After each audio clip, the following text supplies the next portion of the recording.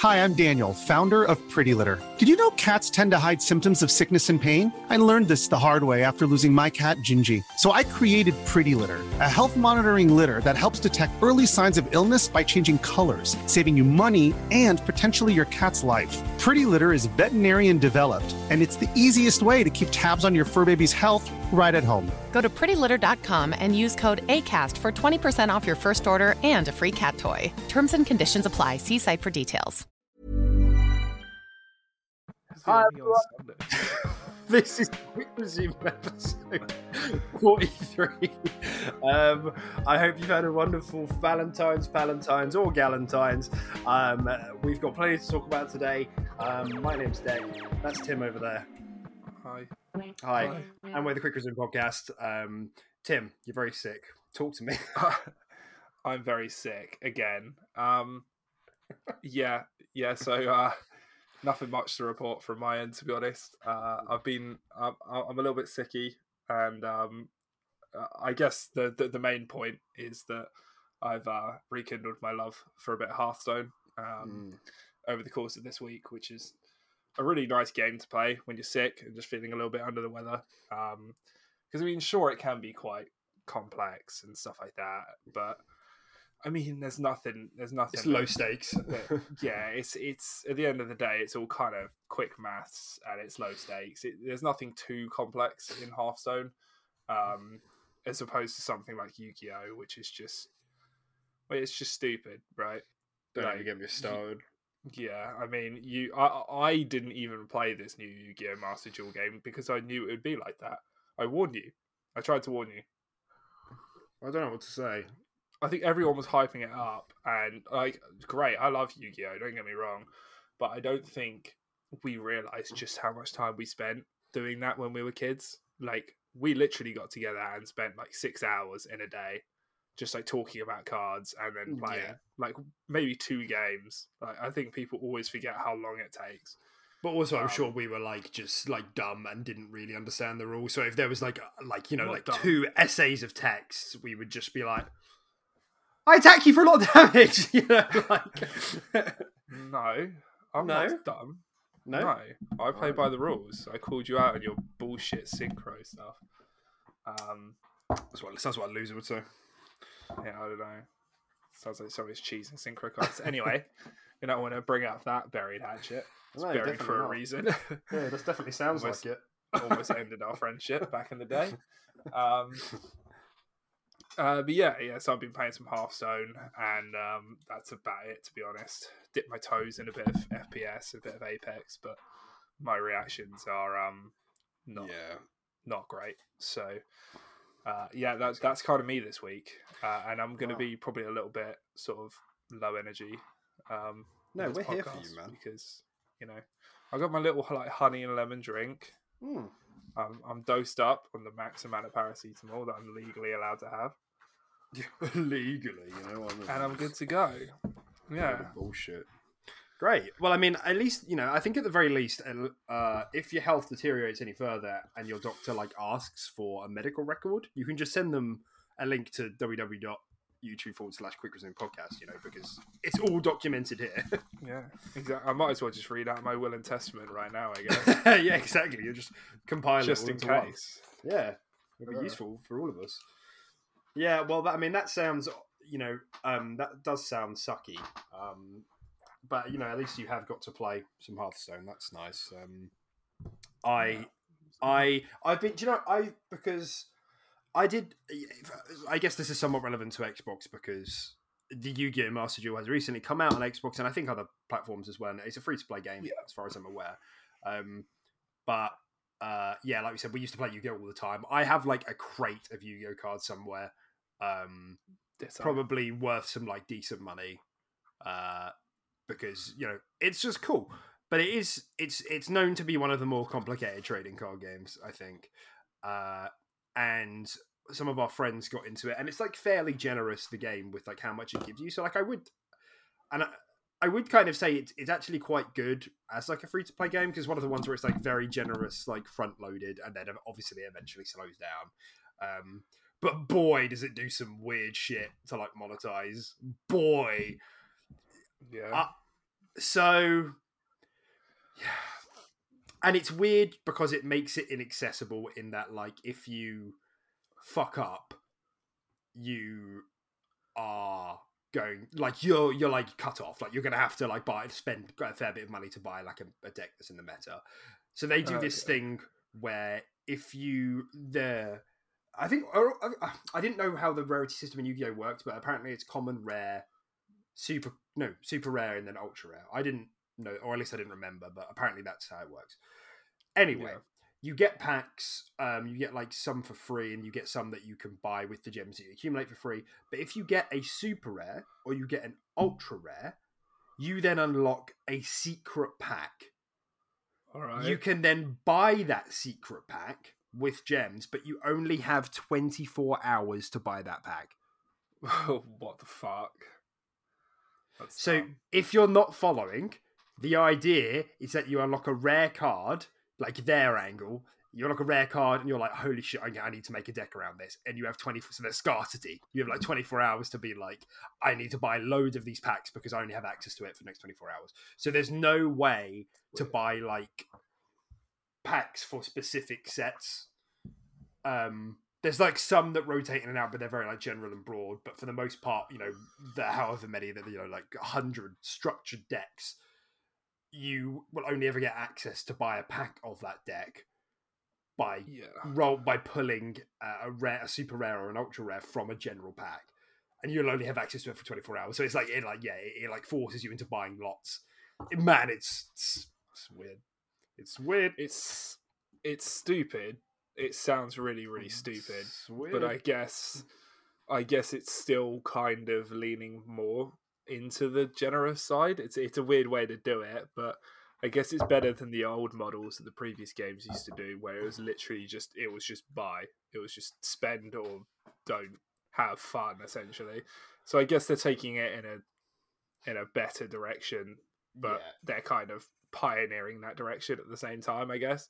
It's so they're just trying to think of new ways. But I mean, it's definitely one thing I can say about Hearthstone since coming back to it is it seems a lot more generous as well. So I'm guessing they're trying to compete with the likes of.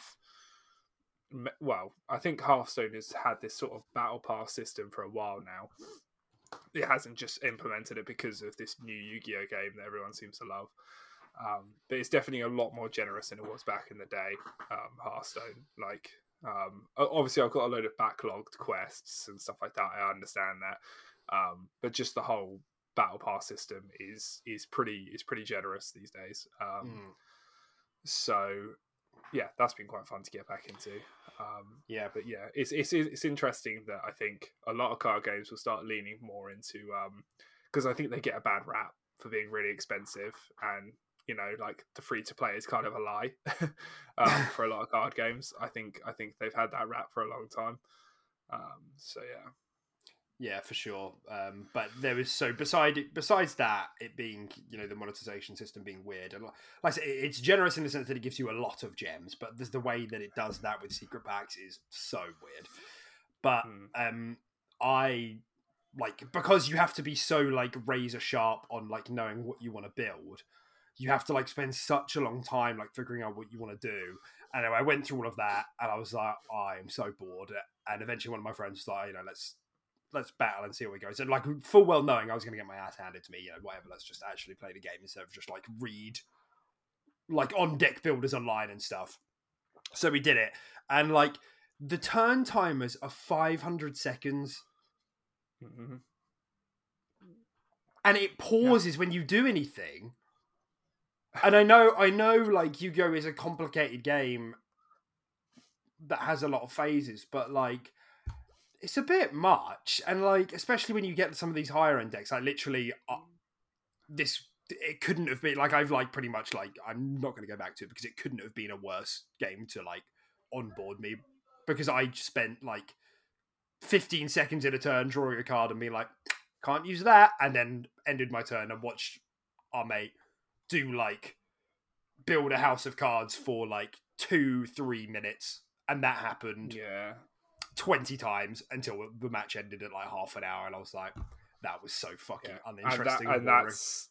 and that's probably a quick game as well because he wrecked you. Like a game of Yu-Gi-Oh can seriously last like an hour, like at least like half an hour minimum, probably leading up to like an hour.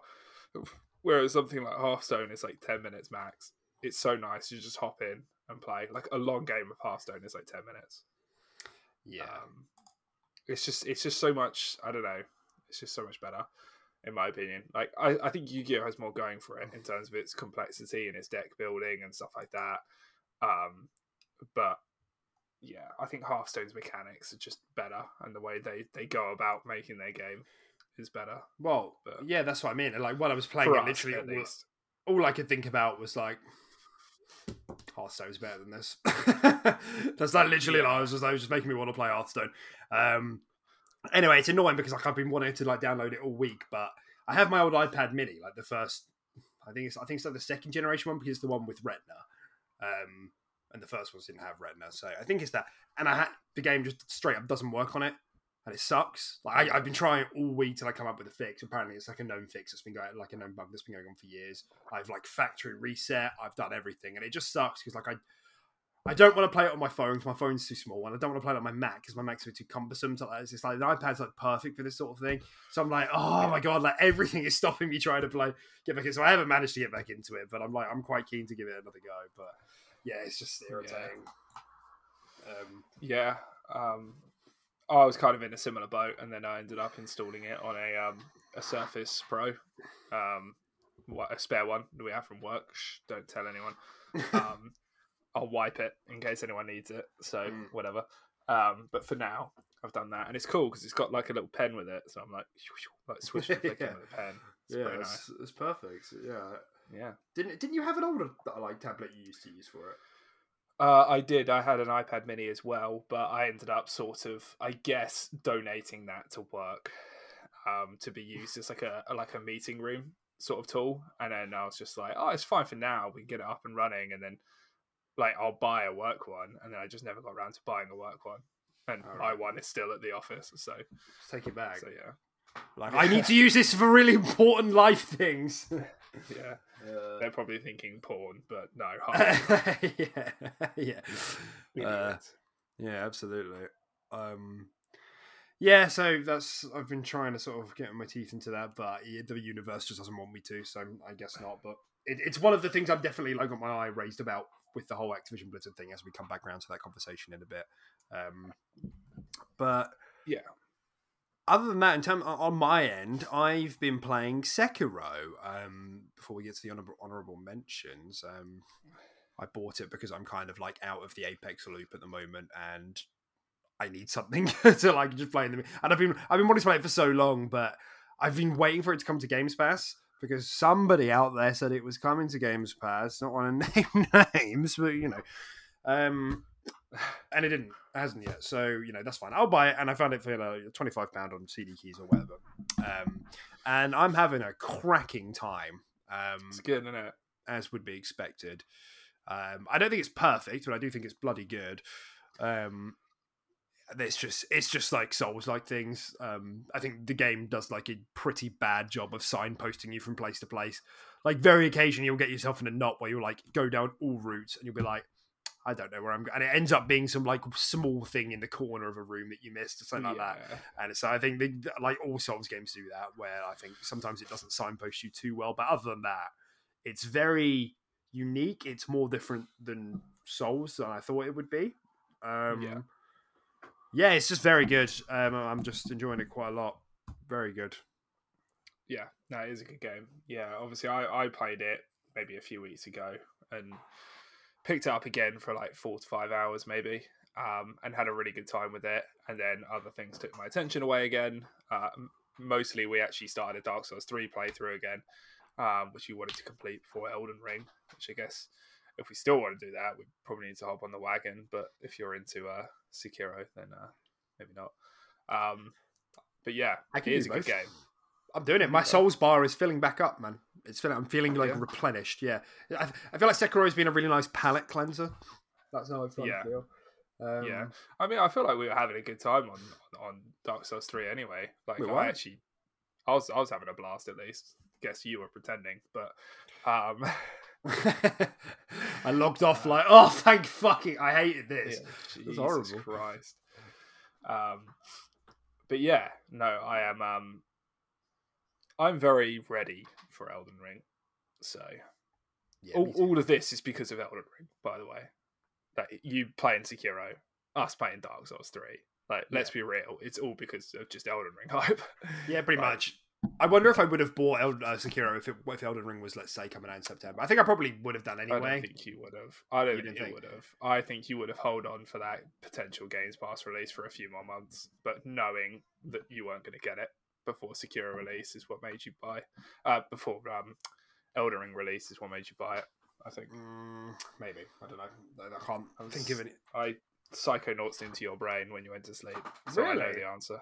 Wow, look at you go. That's quite the upgrade. You just get that when you're sick, or is that just a thing you can do now? Yeah, it's just sort of something to help pass the time. Yeah, I see. You know? It's like a hobby. Yeah, right, well, hopefully other people's brains. Hopefully you left everything as you found it, because I have been feeling a bit like I wanted to kill something quite recently, so hopefully that wasn't you. Well, yeah. Yeah, anyway. Not at all. No, that's fine. Okay. Yeah, that's been me, really. Is there any, I mean, are we happy to get into some of the honourable mentions here? Because we've got quite a lot to get through, and I don't want to like pull your brain to its brim, you know.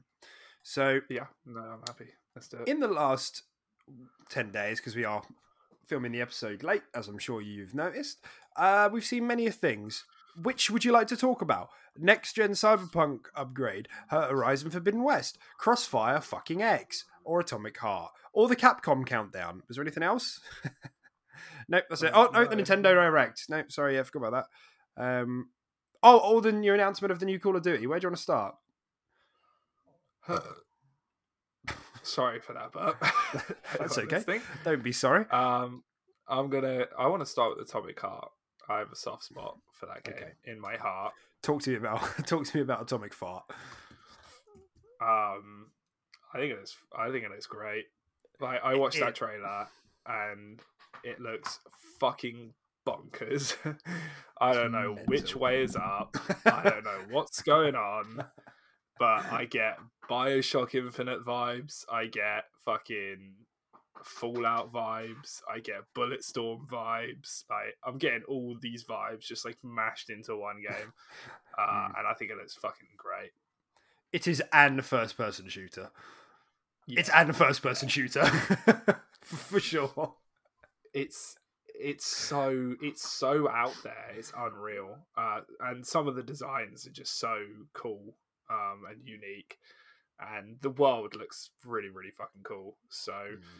But we'll have to see, because I don't think the developers behind it have done too much in the past. They've done one big thing.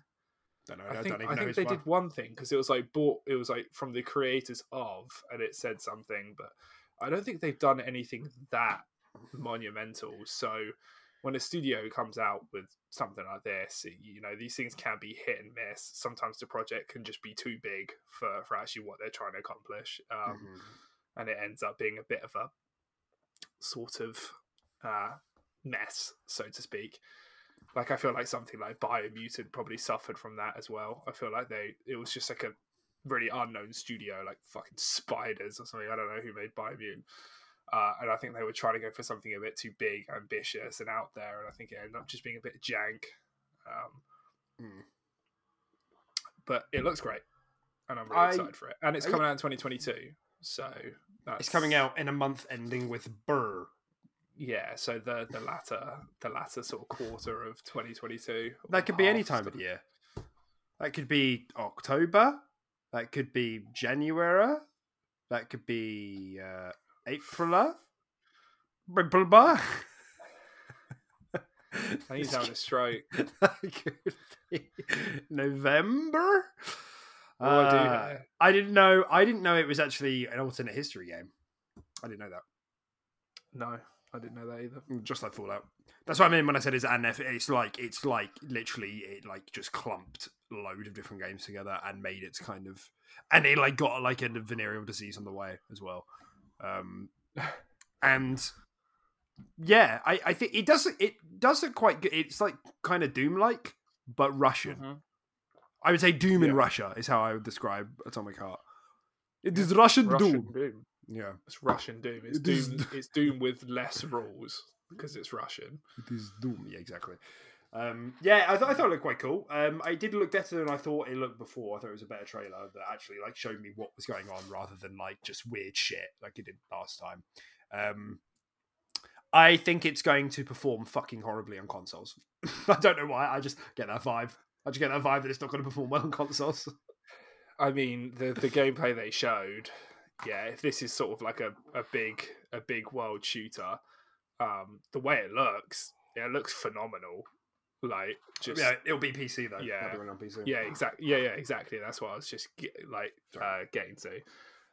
It looks phenomenal, and something like that, when it gets over to console, will be downgraded significantly running on a very top of the range high end PC. Yeah.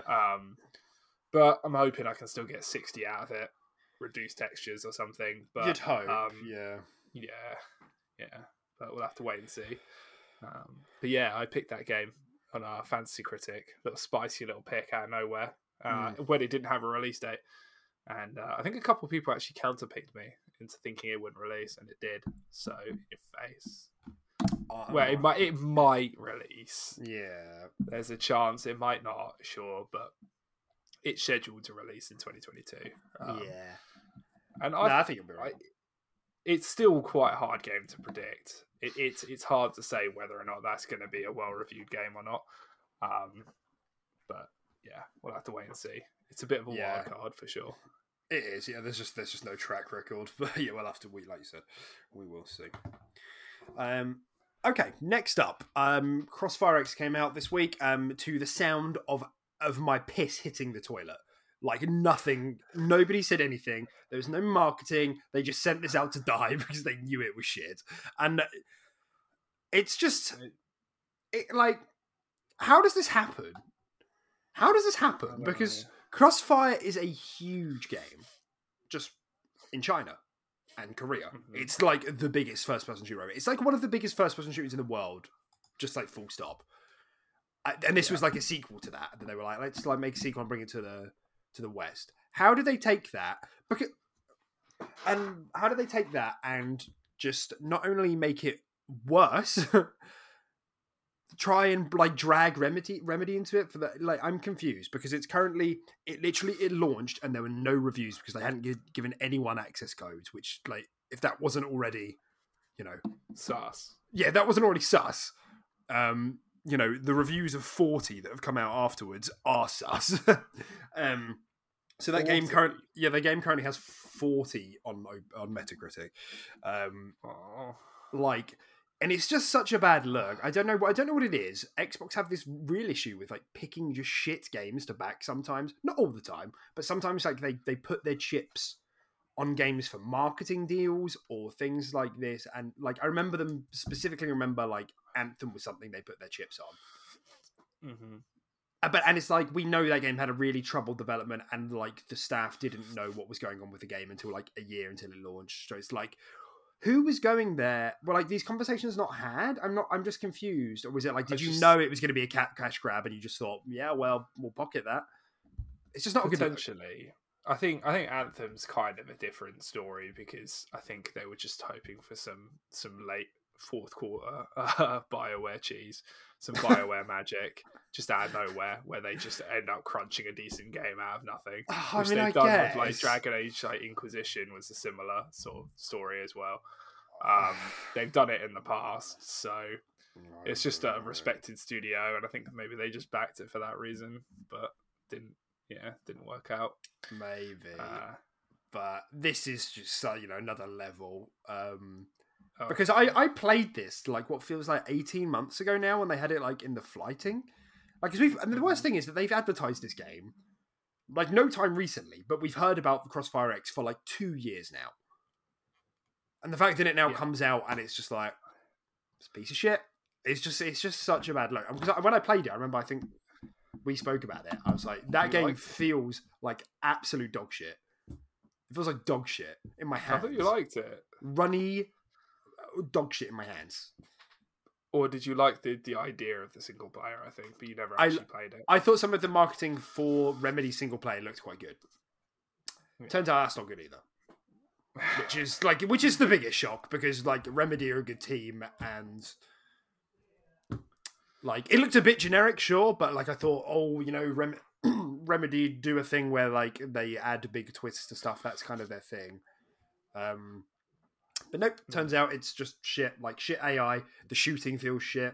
And then when it just starts to get fun towards the end, the game ends. And they've like separated it into chapters as if it wasn't bad enough. Like, Yikes. just an absolute disaster. Especially not a good look coming out the same week as fucking Horizon Forbidden West. You know?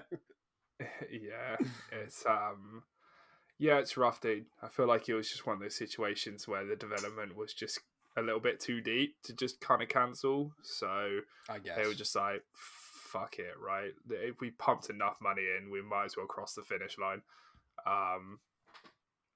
Yeah, I don't really know. And the game's not going to get supported. Let's be real. Nope. Like, that game is dead.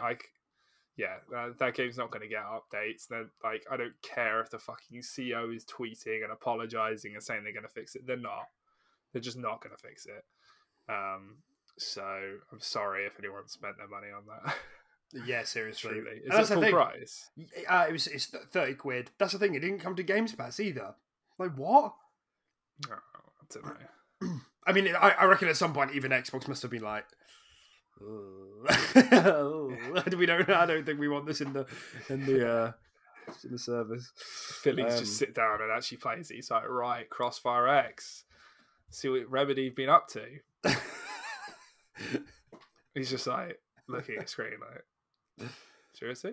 What is this? There's no way. This isn't saying playing Games Pass. I can give this away. Yeah. Oh my god. Yeah. It's just a bad look. Such a bad look. It really is. Yeah. Okay. Wow. Because they even had the whole thing like where they had the XCOM give it to you, like marketing, and everyone was like, "Yeah, Crossfire X. Wow, what a good like brand coupling." And now it's like abort. Yeah, I remember playing it, man. It felt so, it's one of the worst like handling FPSs I've probably ever. But like there was input delay, the like acceleration was like sometimes you just take good. I know I go on about this all the time, but like sometimes you just take like good feeling shooting for granted, and then when you get your hands on bad ones, you're like, "What is this? Like, what is this?" Yeah, you know, it feels like you're like wrestling with the gun to try and get it to go where you want, and it was just dreadful. The rest of it wasn't that bad. There were some like COD type systems. Like there was like loadouts, and there was also like kind of kill streaks, but instead of kill streaks, you like upgraded your stats like mid game. Like there was some stuff that could have been worked with there. I think it looked quite pretty. I mean, it was never something that was going to compete with any of the other, I think, multiplayer games out there. But I thought at least the campaign would. But because the campaign lends off the multiplayer shooting, it's dead on arrival. So, you know, whatever. Crossfire sucks. That's the moral of the story. And it's even weirder because Smilegate are the devs, and Smilegate are the same devs who make not only in China and Korea, but they also just released Lost Ark, which is I know nothing about, but I know everybody keeps saying it's a big deal.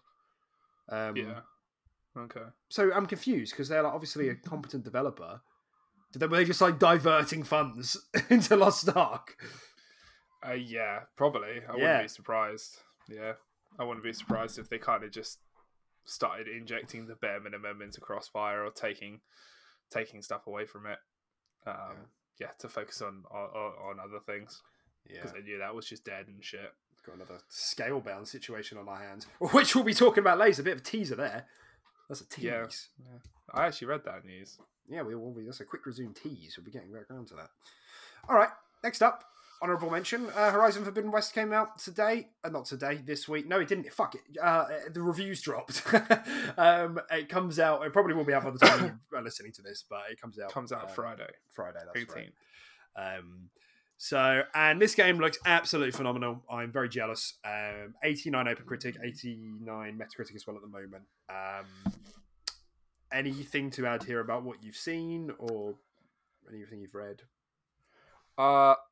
Everything I've seen looks breathtaking. It looks like a fucking stunning game, both gameplay and visually. Kind of bummed out I don't have a PS5, but my brother has a PS5. So who knows? It might end up in my room. Does he really need it though?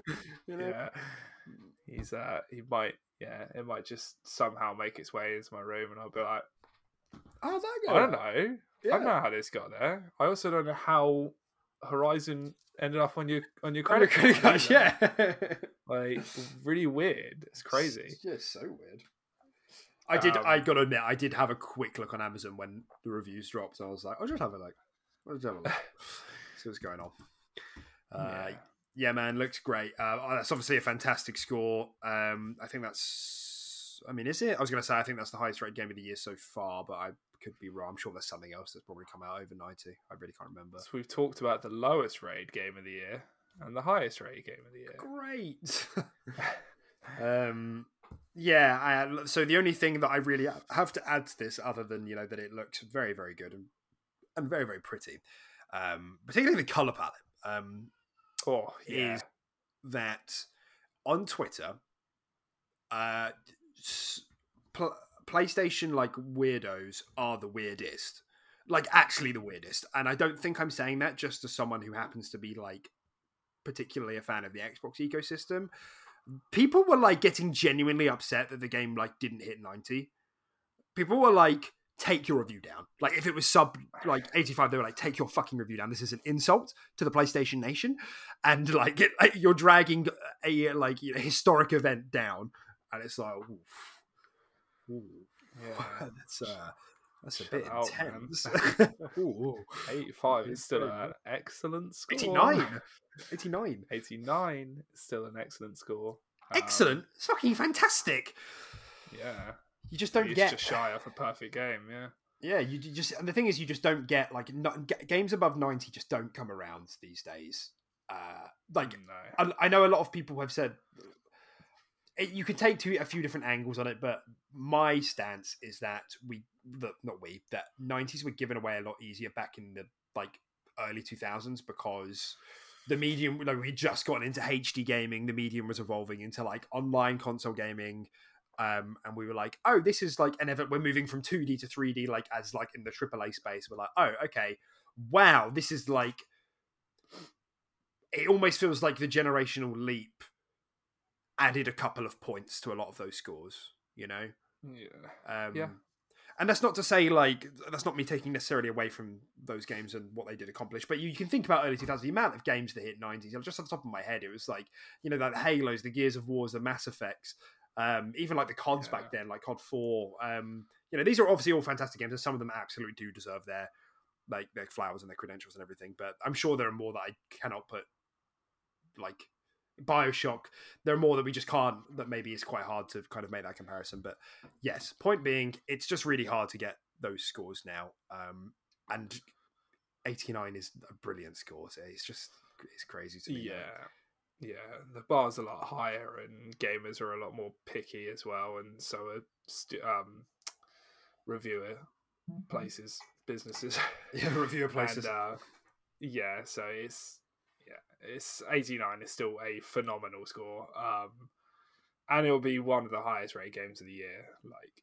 It'll be in that top 5. So I think people need to chill out a little bit. Absolutely. This is almost immediately a game that's in the game of the year conversation, and it's fucking February.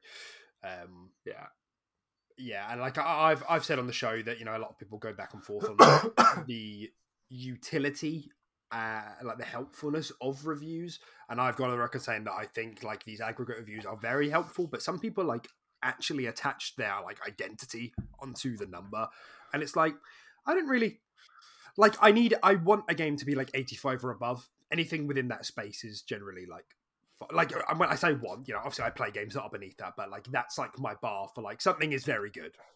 Something is very, very good. Confidently take my money, sort of. Yeah, that's a must. Yeah, that's a must play territory for me. If you get into 90, it's a bit of a holy shit. Usually that's a holy shit, a bit of a cultural moment. But so you think about something like God of War, that got like 94 or something crazy. Red Dead got something like 95 or something, again crazy. But it just doesn't happen often, and I think it's probably okay. Everything's okay. Everyone, don't send any more death threats. Okay. What did Breath of the Wild get? What did that even out at? 97 or something. 97? Yeah, that's fucking bonkers. Which I think is a bit high, in my opinion, but that's fine. I understand why. Nonetheless, like I said, I think it's still useful for me to understand that in total, I'm the outlying opinion. That's useful to understand. Like, I think that's helpful. So, but some people are like actively like, no, I am the center, and everyone else needs to bend to my will. Yeah. So that's Horizon Forbidden West. Congrats to Guerrilla Games. That your game looks absolutely phenomenal. Well done. Yeah. Okay, so there's been a bit of a tease, but this happened like literally as we started filming the show. But it seems that Cyberpunk has been getting a big patch along with a next gen update, like right now. So by the time you listen to this, it'll be probably a day or two old. But nonetheless, hopefully this means there's a field of view slider. If there isn't, I'm going to be very mad. I haven't had a chance to check, but I'll be mad. I'll be really mad. I'm excited for this. What do you think? Yeah. I'm excited to actually play the fucking game. That'd be fun, I gave them 60 quid like a year ago now, and I haven't played the game. I haven't clicked on the app. We learned a hard lesson that day, I think. Yeah, we did. So yeah, I'm excited to actually play what my money's bought me. And it just kind of, it's just bad timing, I guess, because I'm still not going to play it for a long period of time now with everything coming out. I've got a few things on my radar. Obviously, one being Elden Ring. I think that game's going to suck my life away. And then another being the new Borderlands game. I think looks pretty sick. And then we've just got our currents and our staples that we'll always go back to: Halo, Apex, that sort of thing. Mm-hmm. Still playing through Dying Light. There's just so much. Oh, Dying Light. Let's talk about that. Yeah. So there's just so much to play. So yeah, it's cool, and I will definitely go back to it. And I know there's a good game in there, and if it's less buggy and it's cleaner and it's running at 60 or however they got it to run at, I don't think they got it to run at 120. I would imagine, but no. If it's at 60 and it's a little bit cleaner, there's a field of view slider, I'll be happy to tuck into that game. Like, I'm sure there's a very, very good game in there. Yep. Without a doubt. So yeah. Great. Yeah, that's the thing. And I've always said that it looks very good, and its reviews are generally quite good on PC and the current consoles. But it's the bad press around it were like, it's still very, very buggy. And I was just like, well, it's still very very buggy, and it's not enhanced for next gen. Like, it ran at like 1080p or something. Yeah. Like on day one, and it's like, what the fuck is this? I remember I booted up and I was like, the design, like, it's pretty in terms of like its design and direction, but like it's so fuzzy. Like, I have a Series X and I have like a 4K TV. Like, you can really tell. I think I said this last week as well. Like, once you like get used to 4K and you come away from it, you're like, oh, well, I don't like this. Yeah. It's like there's water on my eyes, So yeah, absolutely. I think it is a bit of a bad timing, but I am. I want to try this game at some point. Mm-hmm. So we'll see. I did want to briefly touch on Dying Light as well, because we've since played it a bit more since last week, and I don't know. What are you feeling? What's your temperature on that? It's weird. That game's kind of like a dumpster fire that I enjoy. It's not a dumpster fire. It's not that bad, but like, it's so jank. But I can't help but love it for that, and I feel like that's part of the charm. And I'm giving them a bit of a free pass. But I just feel when I play that game co-op, like, there's no way that was fully QA tested. Like, there's no way. Like, some of those animations, that it's like they just shipped the game and they were just like, we did it, guys. We shipped the single player zombie game that we wanted. And then they're like, It's 4-player co-op. And they're like, so people are going to see animations outside of the first person point of view. Yeah. Is that going to be a problem? Yeah. it's going to be a problem. It's literally like they just Control C, Control V, like just player 1, 2, 3, and 4.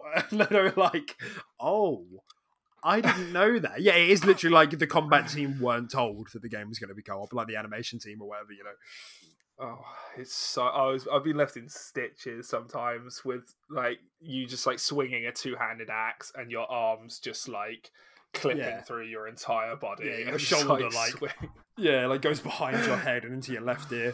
Yeah. Oh my god, dude, it's just so funny. But hey, it's a fun experience. I think it's a good game. Yeah, I think it's even funnier because the fact that they didn't let any of the press preview co-op gameplay, which is like weird because obviously you'd usually like want, and everyone, and I when I was watching the previews, a lot of people were like, it's a bit weird that they didn't let us see that, and I was like, okay, noted. And you just imagine that they were there like handing out the codes, like sweating, like there's no co-op on this, don't ask about it, like it's fine, it's gonna be fine, and it looks great. Have a free t-shirt. Fucking keep your lips shut. Yeah, it's a Dying Light mug. Yeah. They're like, we're doing a new promotion where if you don't ask about co-op, you get a free hoodie. Don't look into it. Don't look. Yeah. Just wait until the game comes out. Accept your merch. Yeah. Yeah. Yeah, I agree, man. I'm having... Do you know what? Because I think after last week, I didn't play it for a few days, and then I was like playing it like a bit solo and a bit in co-op, and I was really bouncing off it, and I was like nothing is feeling... There's like a very like jack of all trades, master of none feeling here. And I was like, I don't know where this is going. And I was really losing steam quite quick. But then like I just sat down and I played a bit solo. And I kind of really got into it, like quite a bit more. And then I played a bit more co-op after, and I got into it a bit more. We got a bit more like loot, and I leveled up more. And I think, to be honest, I think the biggest pull that game has is its skill tree. Like the fact that they went into the more down the RPG route. Like it's really satisfying upgrading your like the strength tree can kind of fuck off, but this parkour, it's really satisfying upgrading the parkour tree, and just like wow, this is a whole like another layer on how I can now interact with the world and the environment. And that's like, I'm finding like that part of it is actually quite interesting. And we nailed it, by the way, when we said last week that at the beginning of the game it felt a bit too cut back, and that we thought like maybe that's just because they've distributed it through the tree.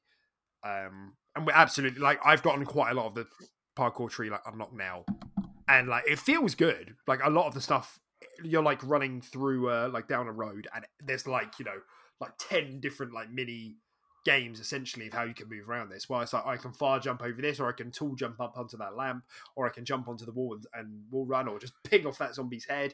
You can like all of these. That's what kind of opens up once you have that kind of going, and that's what I think. That's when the game started to click for me. That I got like just a couple more parkour upgrades, and I was like, oh, actually, even just moving around is actually quite fun and satisfying. Just getting XP for it, and like getting some better weapons along the way. I think the game's at its worst when you're like blasting between story missions, because it's like, go here, listen to 5-minute cutscene, go there, listen to 5-minute cutscene, and it's like, I just don't feel like the mission design is good. Like I just feel like it's a lot of like just run and then listen, and it's like, why is there not more interesting stuff here? You have a parkour game, like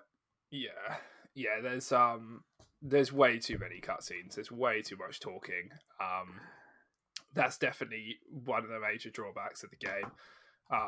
Especially when you're playing in co-op, like people just kind of want to have fun. It's a bit chaotic, and it takes you out of that moment and that mindset when you sit in like a 5-minute cutscene, which is why we end up just skipping everything, and then we just don't give a shit about everyone, and we're just like, there's moments in the party where we're all just like chanting, just like kill him, oh, no one cares, and I'm like, I don't really know this guy's backstory, but yeah, I guess let's just fucking kill him, right? Just fucking kill him. I just don't know who he is because I've skipped everything. Yeah. So yeah, that and the fact that it just when you first start the game, you just don't feel powerful. Everything feels quite disjointed and stuff like that, which is odd because they introduce you as a pilgrim, someone who travels around the world, someone who's battle hardened, and you're like and genetically knows how to. enhanced. Yeah, you're like genetically enhanced. You're battle hardened. You know how to survive out in the wilderness. And people are like, you travel 200 kilometers to get here. That's bonkers. Ooh. But then you just can't do anything. Yeah. You can't even sprint when you actually get out into the world. And then you have to it's slap like, a zombie to death. It's like, this doesn't really make any sense. I've been bigged up to be this thing, and then I am kind of garbage until I play the game for like 20 hours. Yeah. So that to me was a bit disjointed. I just don't know why they had to, because apparently I didn't know this. Apparently you play as the same. Apparently Aiden is the same person you play as in Dying Light 1. I didn't know that. But like, why, if they had just scrapped that whole like prologue, it would make sense. You're just like a new guy who's like, you know, from the outside, and then you come to the city, and they're like, "Oh, who are you?" And you're like, "Oh, I just like woke up." But like, I don't know, add some mysterious, but like because they've like added in this whole backstory of like, "Oh, I'm trying to find my sister," and like I've been around for so long, surviving in the wilds. There's like this story beat of like, you're really powerful, but if you were just like a blank slate, then it would be like, well, you're getting better at this, pilgrim. You know, it easy writes itself. I did some crazy shit in Dying Light 1, and then I loaded to Dying Light 2, and I struggle to scale a pole in a building. Exactly. So, what? That doesn't make any sense. So yeah, it's just a bit weird. Just the whole context of it doesn't quite line up, and it's a bit weird. But I'm having fun with it. It's kind of fine. I feel like it is a bit too chaotic in co-op though sometimes, especially with the people we play with. I actually kind of prefer. There was a weird part of me that was like, I'm kind of enjoying this a little bit more single player. Yeah. But it's just a bit less crazy. You can take your time and you can just kind of have fun going around the world. Because, like, I'll tell you what, there is a lot of Dying Light 2. Whether you like it, there is a lot of it. Like, the world is dense, man. There is a lot in there. And, like, at one point, I was just going around with our friend. Popular, dude. What? I said you're popular, dude. I can hear that. You can hear your phone buzzing. Oh, sorry. That's all right. But I'm like flinching because I'm like, is that my phone? And yeah, because we were just running around and I was just like, let's just slow down. I don't want to speed run the story. Let's just hop from question mark to question mark. And we just went round the map, like from windmill to question mark to question mark. And it was great. There were no cutscenes stopping me. We had to figure out how to get from like down here to the top of that skyscraper and then to get to the inside of that building. And I feel like the game was at its best when we were doing that because it really like, it really just like facilitated all that parkour. And like, I feel like, it's just some of the mission design is just so like the Gree facilities, like where you get all the high end loot, and like the loot for the most part is like, it's for like whatever, it's fine. It doesn't look different. Like it gives like stat bonuses. Some of the weapons are quite cool, and the modding is quite cool. Like as you go through, like a lot more modding things open up, and like you can do some pretty cool stuff with it. But the Gree facilities, I cannot understand what they were thinking. I cannot understand. You made a game around like parkour, and then you make me go into these basement rooms where I have to crouch around and mash RT. Like, I don't understand. Like, why couldn't it just be in like, it would be so much better if it was like a chase scene or like in the metro, and there's like blocks and you have to go down and you get to the end and you open like a loot box and it makes a noise and then everything chases you and you have to parkour to the end. And if you don't make it, then you die. Just something like that, because it's like, why is there stealth in this game? I don't need there to be stealth in this game. I get what they were going for, to like break up and have different styles of gameplay in there, so it's not just the same thing you're doing all the time. But I just disagree with the way they've done it, because Gree facilities are endgame. They're so useful. They're so good. Like you go there to basically get your upgrades and to get your good gear and your weapons. They're necessary. And it takes away from the core element of gameplay. If they made them something a bit more hidden and a bit less, you have to go here, I don't think you'd mind it as much. And it'd probably be a nice little change of pace or something like that. But I think with them being too needed in the formula, and then, like you said, just taking away from what the game's trying to do, it does kind of trigger you. And it's I agree. The way you said it would make it a lot better. But you know, it's weird. Yeah, it is a little bit weird. There's some weird design choices in that game for sure. Yeah, agreed. It's definitely, I think its biggest weakness is mission structure, and it's obviously a bit buggy here and there. I've run into a few bugs that have required like a hard reset, but you know, having fun with it. Definitely, yeah. Oh, I was just going to say it could definitely use a bit of like the Fallout 76 treatment or something, and just do a bit more environmental storytelling. Like climb here and read a note, and then jump off Assassin's Creed style, rather than just go everywhere and have a cutscene sort of thing. I don't know, just have it a bit more built into the world. But yeah. Actually, I guess it is just worth shouting out just because I mentioned bugs there, and I guess I don't want to downplay it because our friend currently cannot play the game single player because I don't know if you spoke to him about this, because his game has, you can't save the game, it only auto saves, and he's auto saved in like a death barrier somewhere. So he just spawns in and dies immediately, and unless you can't load because he doesn't have any other saves, so he can only play the game if he joins someone else. So that's like, he literally cannot play it. And there's like a couple of times where he's been like, I want to play, can I just like join you? So hopefully there's a fix going out for that soon. But yeah, I just wanted to highlight that because that is stupid. That's crazy. That's very bad. Yeah. Okay, let's speed run. We've got there is currently a countdown going on Capcom's website. Don't know what that's about. Don't know what's going on. Don't know what it means. There was like a fake thing on Twitter about Xbox acquiring Capcom, but that's, like I said, it's fake, and that's clearly not a thing. I don't know why they would be counting down to their own acquisition. That's like kind of fucking weird. But I think a lot of people have suggested a Resi 4 remake. It might be inbound, or a Resident Evil Village DLC. Yeah, I think it's either one of those two from what I've kind of read, or what I would just expect, to be honest, because I think Resident Evil 4 has been talked about for a little while. A remake for that. So yeah, I think it's one of those two. Yeah, I can't think what else it would be. Imagine if it was like a Monster Hunter World 2 announcement. Oh my god, dude, I shit my pants. Exclusives to Nintendo Switch. I still shit my pants. it's still Monster Hunter World 2. Yeah, okay. So speaking of Nintendo Switch, we had Nintendo Direct. Was that even last week? Yes, I assume that was last week. And I'm just going to quickly run you through what my notes say, which is Splatoon co-op thing looked shit, Fire Emblem Muzu, Mario Strikers, Mario Season Pass, Kirby Odyssey of the Wild, Switch Sports Hype, and Xenoblade. Any standouts? Nice. we can move on. Perfect. Yeah, I mean, anything in particular you want to talk about? The thing that excites me the most is the Switch Sports. Let's go. Like, it was actually quite hard. It was actually a pretty good show. Yeah. I'd give it like an 8 or an 8.5. It was actually a really good show. Yeah. Like I watched all the other stuff. Like Mario Strikers have always been quite an interesting game that I've always kind of wanted to play, but I never have. Splatoon and Fire Emblem I don't really care for. Kirby looks interesting. Does it though? I think it looks more interesting than most Kirby games. Most Kirby games are just cute, and you're like, well, that's fun. This game is like, there actually might be some meat on the bone here, like, you know, for the first time in a while. But yeah, you're not wrong. And I was watching it with Beth, and literally the only thing I could think about and talk about was you. I like Tim's didn't like the look of this.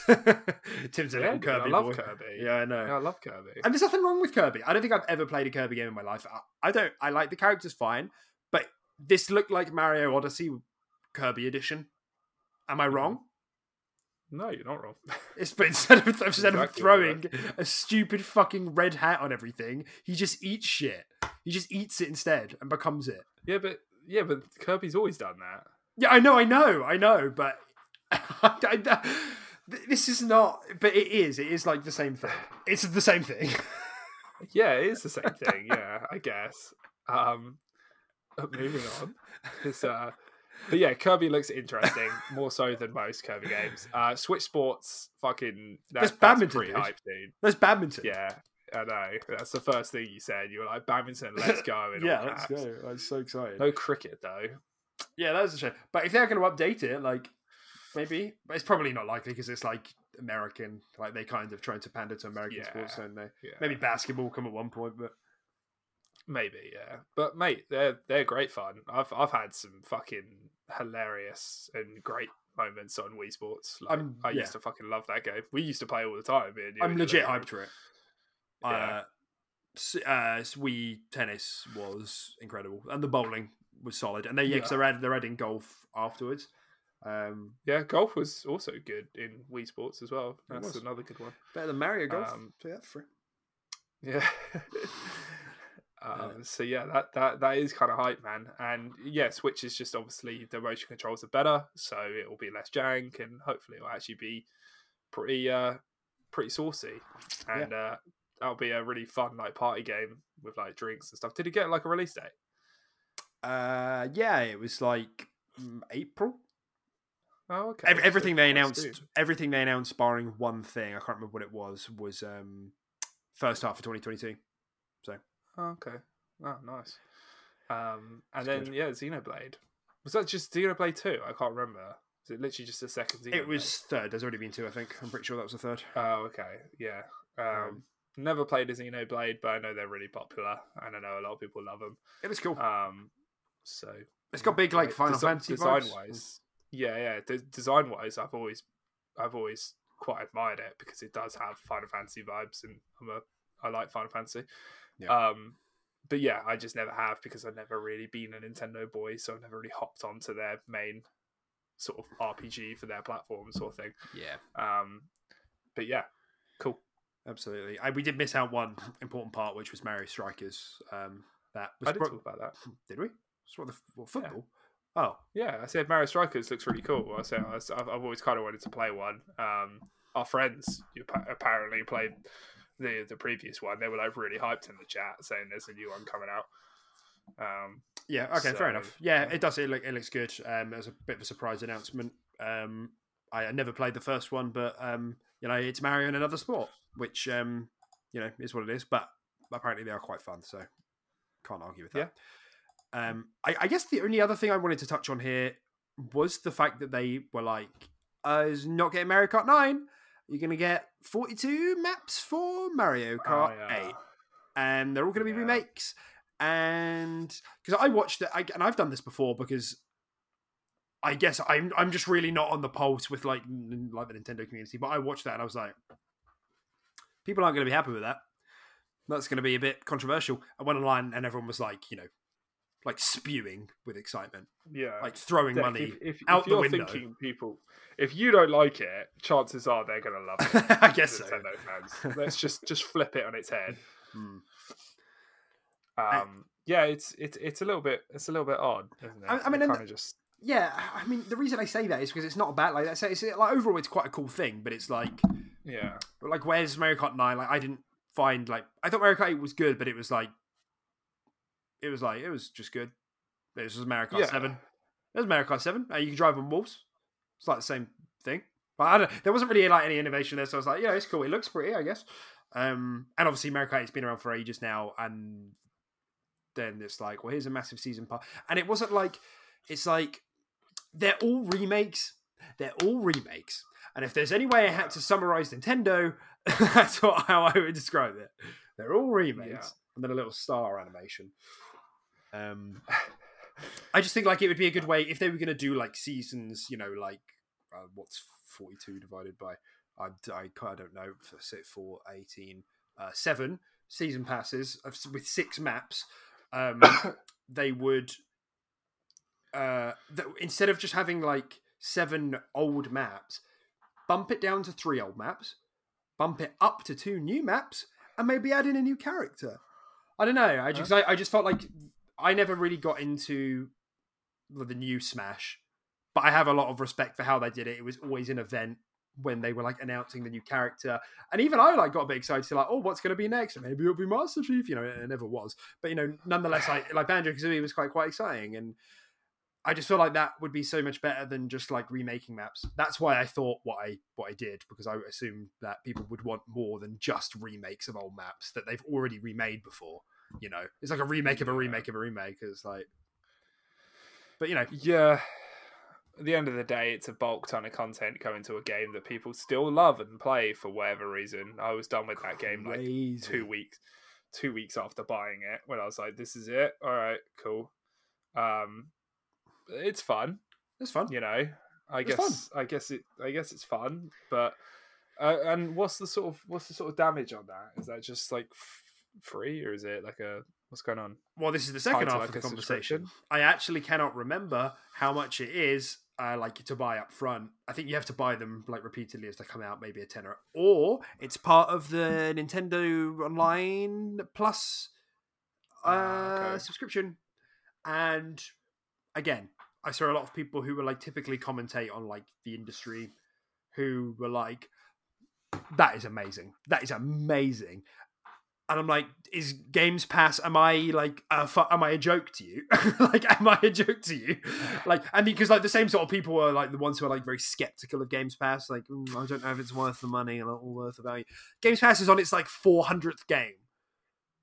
And like, Nintendo has old Genesis games, Animal Crossing DLC, and some old maps. And a lot of people are like, wow, this is crazy. But, whatever. It's the perfect thing for that sort of subscription. But, yeah, it's just, I think it's funny that parallel is now being drawn between Games Pass and the Nintendo Online sub, whatever it's called. Yeah, I agree. I think it's really fucking weird that people can chat shit about Games Pass and not that. But, hey, yeah, we're in a weird place. And Nintendo fans, I feel, are the weirdest. Like... They're all just nostalgia, dude. Like, and they know that's it. Yeah, and they know it. Like, if any Nintendo people are watching this, Nintendo lovers over any other console, they're probably sitting there like, yeah, you're not wrong. Yeah. I'm still going to type a hateful comment, but you're not wrong. I'm still going to call you ugly, but yeah, no, you're just correct. Yeah, it's true, and their values are aligned, and that's I feel like what's most important, and that's absolutely fine. But as an outsider, I think it's kind of weird, but that's fine. No, it's Breath of the Wild was a 97 Metacritic, so what do I know? All right, let's move on. Let's move on to like the actual news for this week. Something happened with COD. Nothing, whatever. I don't really care to talk about it. Like there was like a mild. The Twitter account was like, "Oh, we're making COD Modern Warfare 2." And that was it. That was it. So there's not really much to talk about, but that's what kind of happened. So there was first bit of Xbox stuff. Really was this comes from Benji Sales on Twitter. Was that we have some numbers, or like the very recent numbers on kind of how a lot of the first party games are doing from Xbox. And this is a Sea of Thieves at 25 mil, and this is obviously it's an approximate number. Halo Infinite about 20 mil, Forza Horizon 5 at 18. Minecraft Dungeons at 15 and Grounded at 10. Thoughts? Oh, Sea of Thieves represent. Jesus, man. Yeah, man. That's. I mean, it doesn't surprise me. People are dropping off Halo Infinite because it's a 6-month season that has the content of 2 months. Well, so. I mean, but this is also like total players played. Oh, okay. In its lifetime, which would make sense because Sea of Thieves has been out since 2018.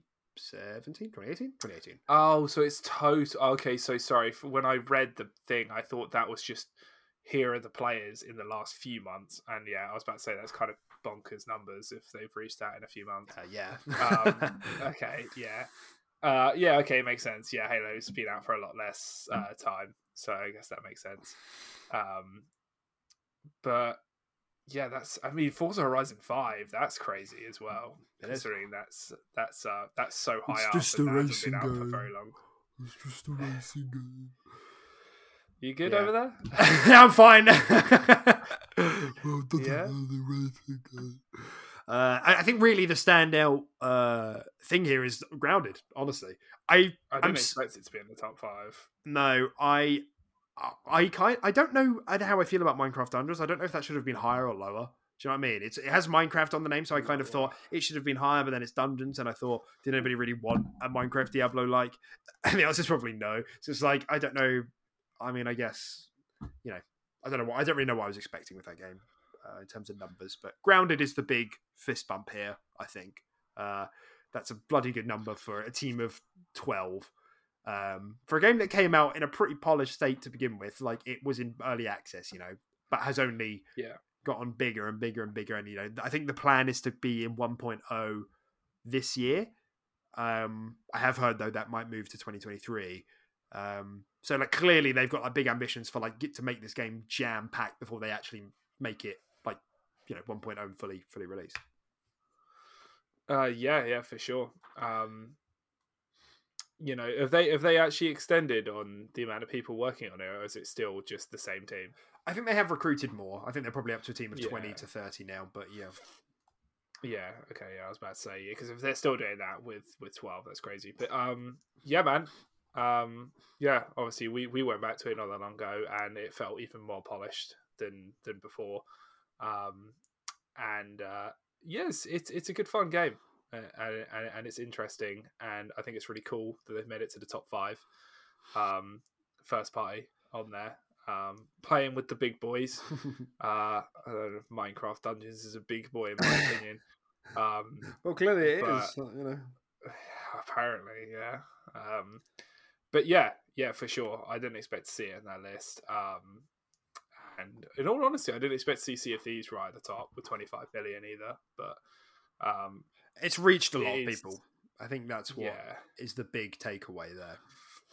Mate, that game that's got to be one of the best turnarounds in like just gaming history. That game, where it started off so lukewarm and bare bones, and then it's reached so many people. It has such a community, it has so much content in it now, and it's just, I mean, it's a hell of an investment and an idea that's paid off by Xbox for sure. You love to see it at the end of the day. You do, yeah. And it's like, I think, especially, well, it was Xbox's biggest new IP last gen, and I always say that no game gives me like a smugger fucking smile than Sea of Thieves, because so many people were so like, when people like really like dislike a game to the point where they're like actively like malicious, that they'd be like, they're like, if I saw a Rare employee, I would punch them in the nose, and it's like it's like, what's wrong with you? And like a lot of people were really like that about Sea of Thieves, like when the game launched, and even now people are still like, it's just such a shit game, or whatever it is, and for it to have grown as much as it has done and developed such a community around it, I think we're at the point now where a lot of re-reviews are kind of putting it in the 8 re-reviews, should I say, putting it in the 8 to 9 range, and it's like a lot of people are now divided into the it's for me or it's not for me category, and that's where it should have been in the first place. It's still a very unique game, but yeah, I'm definitely with you. But I think it's a fantastic middle finger to the people who don't know what they're fucking talking about when games launch.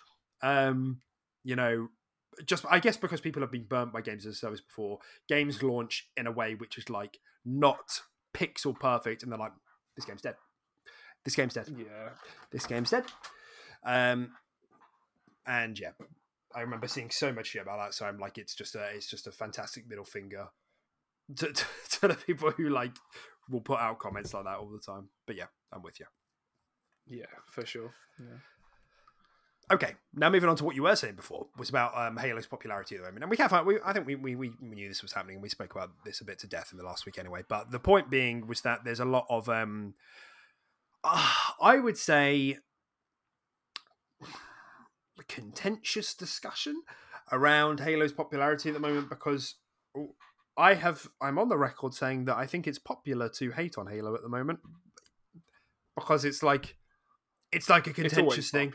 Yeah, right. And because you've got such a feisty section of Halo fans that also like to give the game shit, and then you've also got like, the communities from other consoles who like to give Halo shit, and then like your casual gamers who are probably genuinely like alienated by the fact that there is the roadmap for this is a bit slow.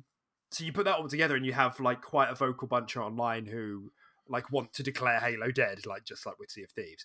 And so Paul Tassi, who's actually a very cool guy, he's a writer from Forbes, did make an article about how Halo Infinite's fallen outside of Xbox's top 5 and outside of Steam's top 100. And like, people do this stuff all the time. Like, is it a big deal that Halo went from number 5 to number 6? It just is that like, are we going to make an article saying it's fallen from top 6 to top 7? Like next, like, you know, this doesn't strike me as weird. And I think a lot of people, I keep having this conversation with someone, and I want you to keep me honest here. Is it a thing that when games as a services come out, they always have this maybe first 6 month, 6 month dip for whatever reason, ironing out issues, lining up the content roadmap, microtransactions, currency, whatever it is. Am I not right in thinking that there's always a player count dip and then we start to go up and up and up? Because in my head, that's always what happens with these games. Yeah. I mean, you're not wrong. I mean, I feel like games as a service, especially in like shooters and stuff like that, I feel like the numbers fluctuate quite a lot. I feel like it's very up and down because they're all based around seasons and they're all based around content drops, and people play the crap out of those content drops and then they leave and play something else, and then they come back when new content gets dropped on it. It happens for all of them. It happens for Call of Duty, it happens for Apex, it happens for hell, even Fortnite. Sure, it doesn't bump them off the top 1 and 2 spots, but it does happen. Yep. Like you would, if you go into the graphs, you would see a lot of players dip, like halfway or 3/4 through a season, and that's just what's happened with Halo. It launched, there was so much to do, and it was great, it was awesome, and now people are kind of done, and you know, for now, and the season is 6 months, and which is a mistake to put it out there. We have spoken about this before. Huge mistake, which feels like a huge mistake. You know, it's done for a reason, but it feels like a mistake. But yeah, go on. Yeah, for sure. And we're like 2 months in, and it's just like there's another kind of 4 months of very, very small content drips that might feed people back in, but then you're going to see Halo in that top 5 again when season 2 comes out. Yep, like you just will comfortably. Top 3 even. Like it's just one of those things. It's nothing to go crazy about.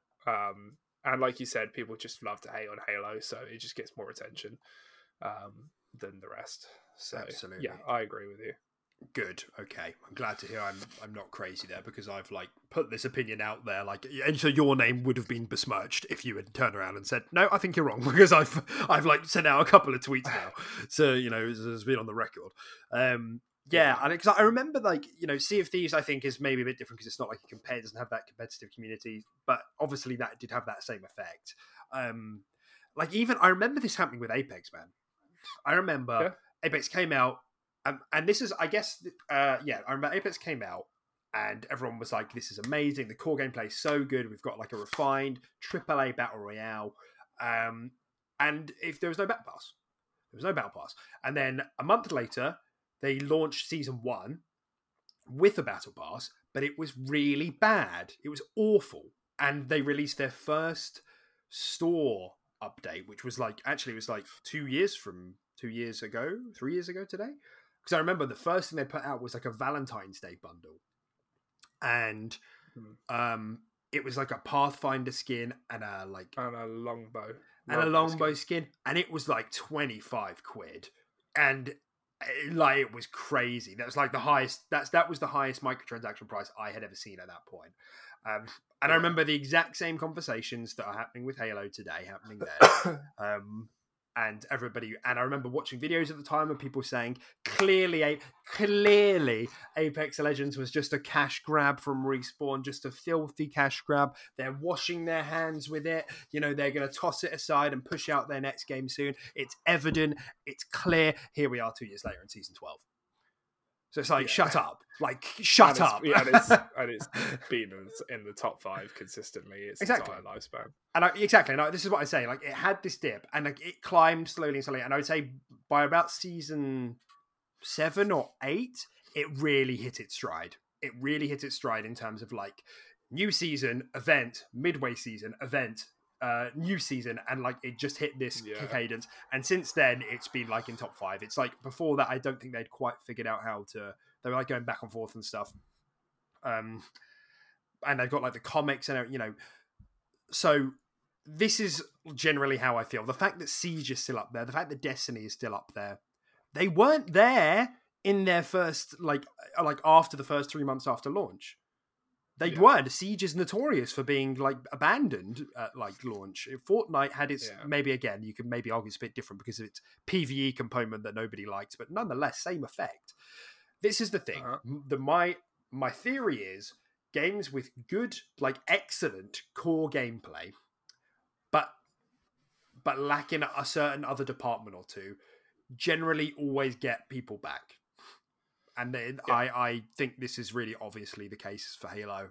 The core gameplay is fucking excellent, and it's not even disputed. Somehow nobody complains that sprint is an issue anymore, or that mantling isn't there, or armor abilities. Nobody talks about that. It's all the other stuff, and the other stuff is easily ironed out, and it's still ongoing. So, that's just my 2 cents on it.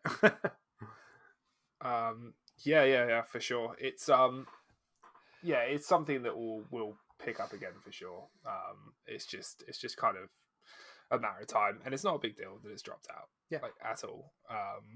And I was going to say something else on it, but I completely blanked. Oh damn! Sorry, I've got sick brain. No. Was it to do with multiplayer as well?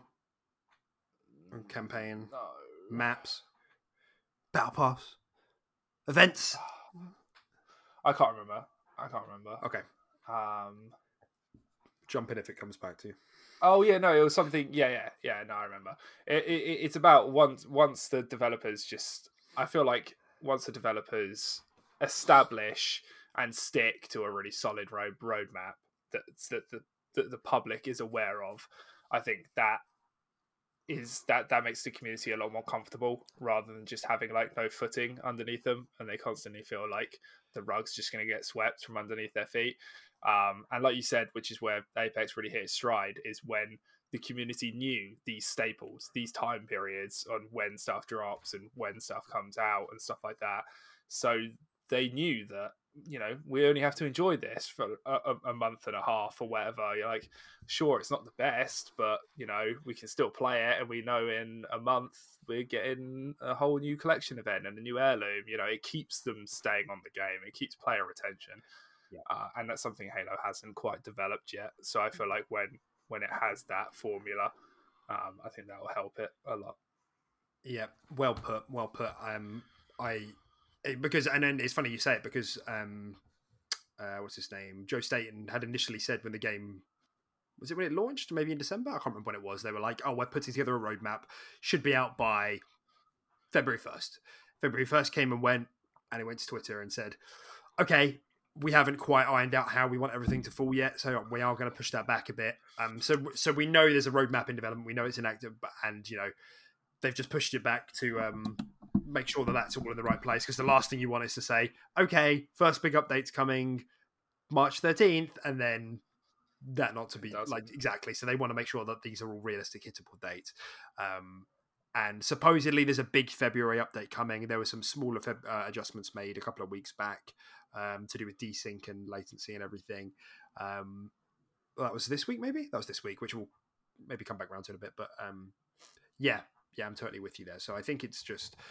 and what I think, not only is this normal with, I think, what we're talking about, the thing that frustrates me even more is that this is only if we're, like, focusing a tight, like... what's the thing that pirates use? The little...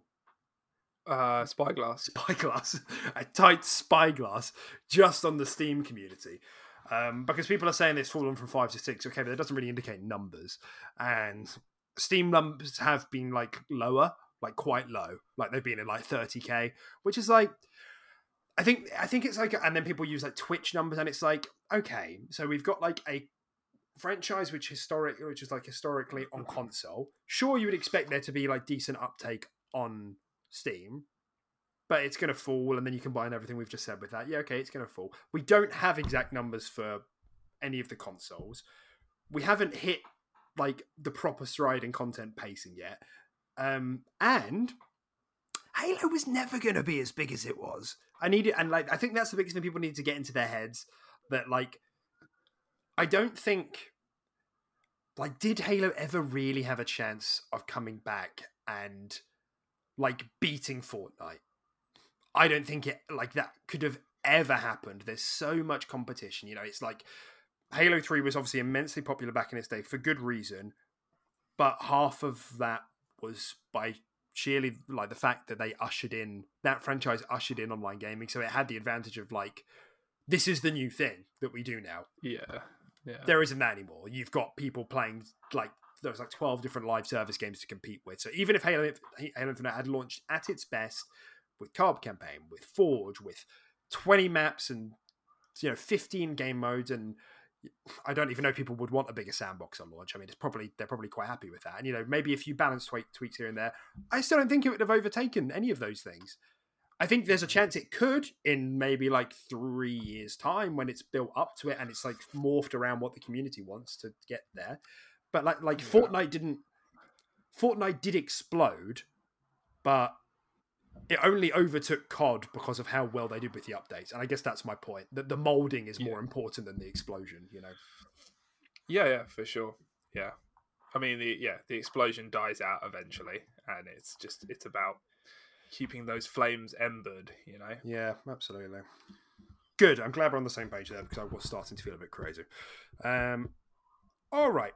I don't really have much else to say. Like I said, I did want to touch on the fact that Halo did have an update a bit further back. Store prices are still looking really good. I don't know if anybody's looked at it. There's like some mild contention around some stuff in the way they're handling bundles.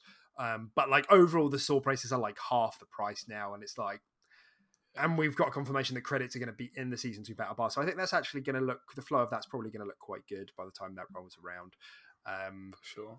They put out a big article on latency and geo-filtering. I didn't know this word, but now apparently everybody knows what that means, which is like the idea of like matching people with people in different continents or areas or whatever. Yeah.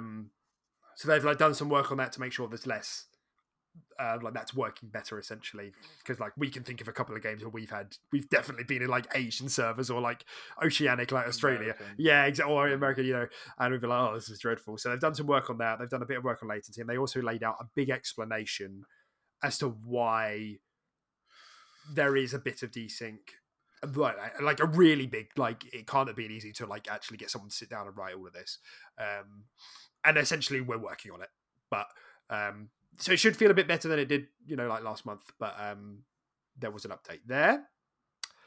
Cool. And lastly, Forge shit is leaking everywhere. It's leaking. Don't know how this is happening, but it is. You can literally just go to Twitter and type in Halo leaks.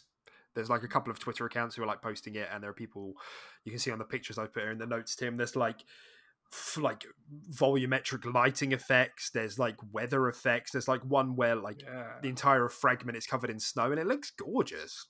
It looks so good. And it makes you wonder like it just makes you wonder like, was this already in the game? I guess it's not the same like to like have to make a whole campaign of a different area, so I guess but it just really makes you think, just looking at that, has this ever been an option in Halo 5? Could you go this far? I know you could adjust like lighting, but I don't think there was like full on like weather effects for. No. But no, there wasn't. Yeah, this is all new. Yeah, it just looks gorgeous. And to be honest, like I don't really pay much attention to Forge because I'm like, as much as I fucked around with it back in the day, I don't really think about it much because I know I something I take for granted. I'm just kind of like, oh, I'll play some cool custom games when they come out. But man, I've seen some of this. I'm like, people could create like full on like levels. Like, do you know what I mean? Yeah. Like, man. So it's hard to even imagine what people will do with it. But this stuff looks amazing. Yeah, that's definitely a very exciting time for Halo when Forge comes out. Huge. Very, very exciting. Yeah, absolutely huge. Like, I think will you play co-op campaign with you when that comes out? No. Will you play it with someone else? Yeah. Shit. Okay, that's fine. No, I'll play it with you. Excellent. Yeah, we'll have to do it on Legendary. Maybe not. Legendary, all skulls on. Legendary, all skulls on. Legendary, all skulls on. Stop! Okay, next I'm up. not playing it. Accessories update.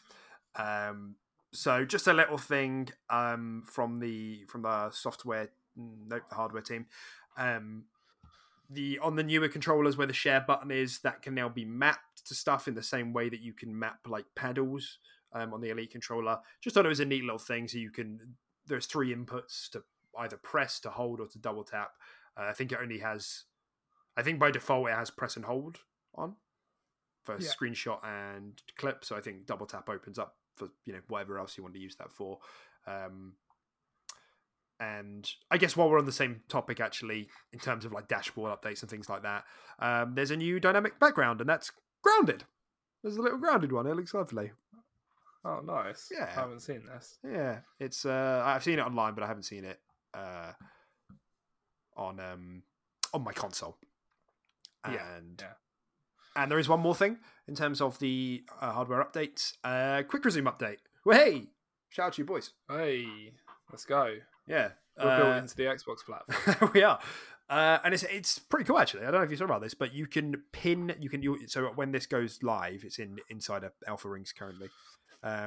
You can pin 2 games permanently, so that will never get closed. Because you know how it works. If you keep opening new games, eventually it closes the old ones at the back. So you could pin 2, but you're going to be playing like single player ones maybe, and they'll never close, which I think is a really nice feature. Yeah, that is really, really cool. Yeah. I think it's one of the real weaknesses. I think as good as Quick Resume is, it's one of the real weaknesses that it has, in that you just don't have much control over it. Like they added the box so you can see what's in it, which was great, but sometimes like it's weird when I go to a game and expect it to Quick Resume and then it doesn't. I'm like, why? Why? What did I do wrong? Yeah. So I really like this. So yeah, that's your dashboard updates. That's a cool feature. That's a cool feature. Okay, what have we got next? Oh, this was a spicy one. We're back at Scalebound now. So Kamiya, studio director over at Platinum Games, would like a second chance at Scalebound. And my reaction is a big old shrug. The pinnacle of human emotions? Shrug. No. No? I knew we'd be coming back here. Talk to me. And I have a 90-page essay. Okay, I'm ready. Let me just get it up. And just finishing off. By... Tip. Okay. Hella. Put it on my desk by 9. Yeah, I'm not going to recite the whole thing. But I want Scalebound, dude.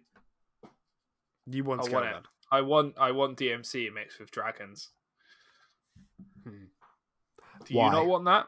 I mean, so I did myself the service of rewatching the first trailer of that game before we filmed today. I thought, have a look. Maybe I just like not remembering it well. Blow your mind? Blew your fucking mind, didn't it? I mean, to be honest, it looks better than I remembered it looking. But my God, the frames. Me frames. Oh, yeah. It was running at like 20 throughout. And it was a real put me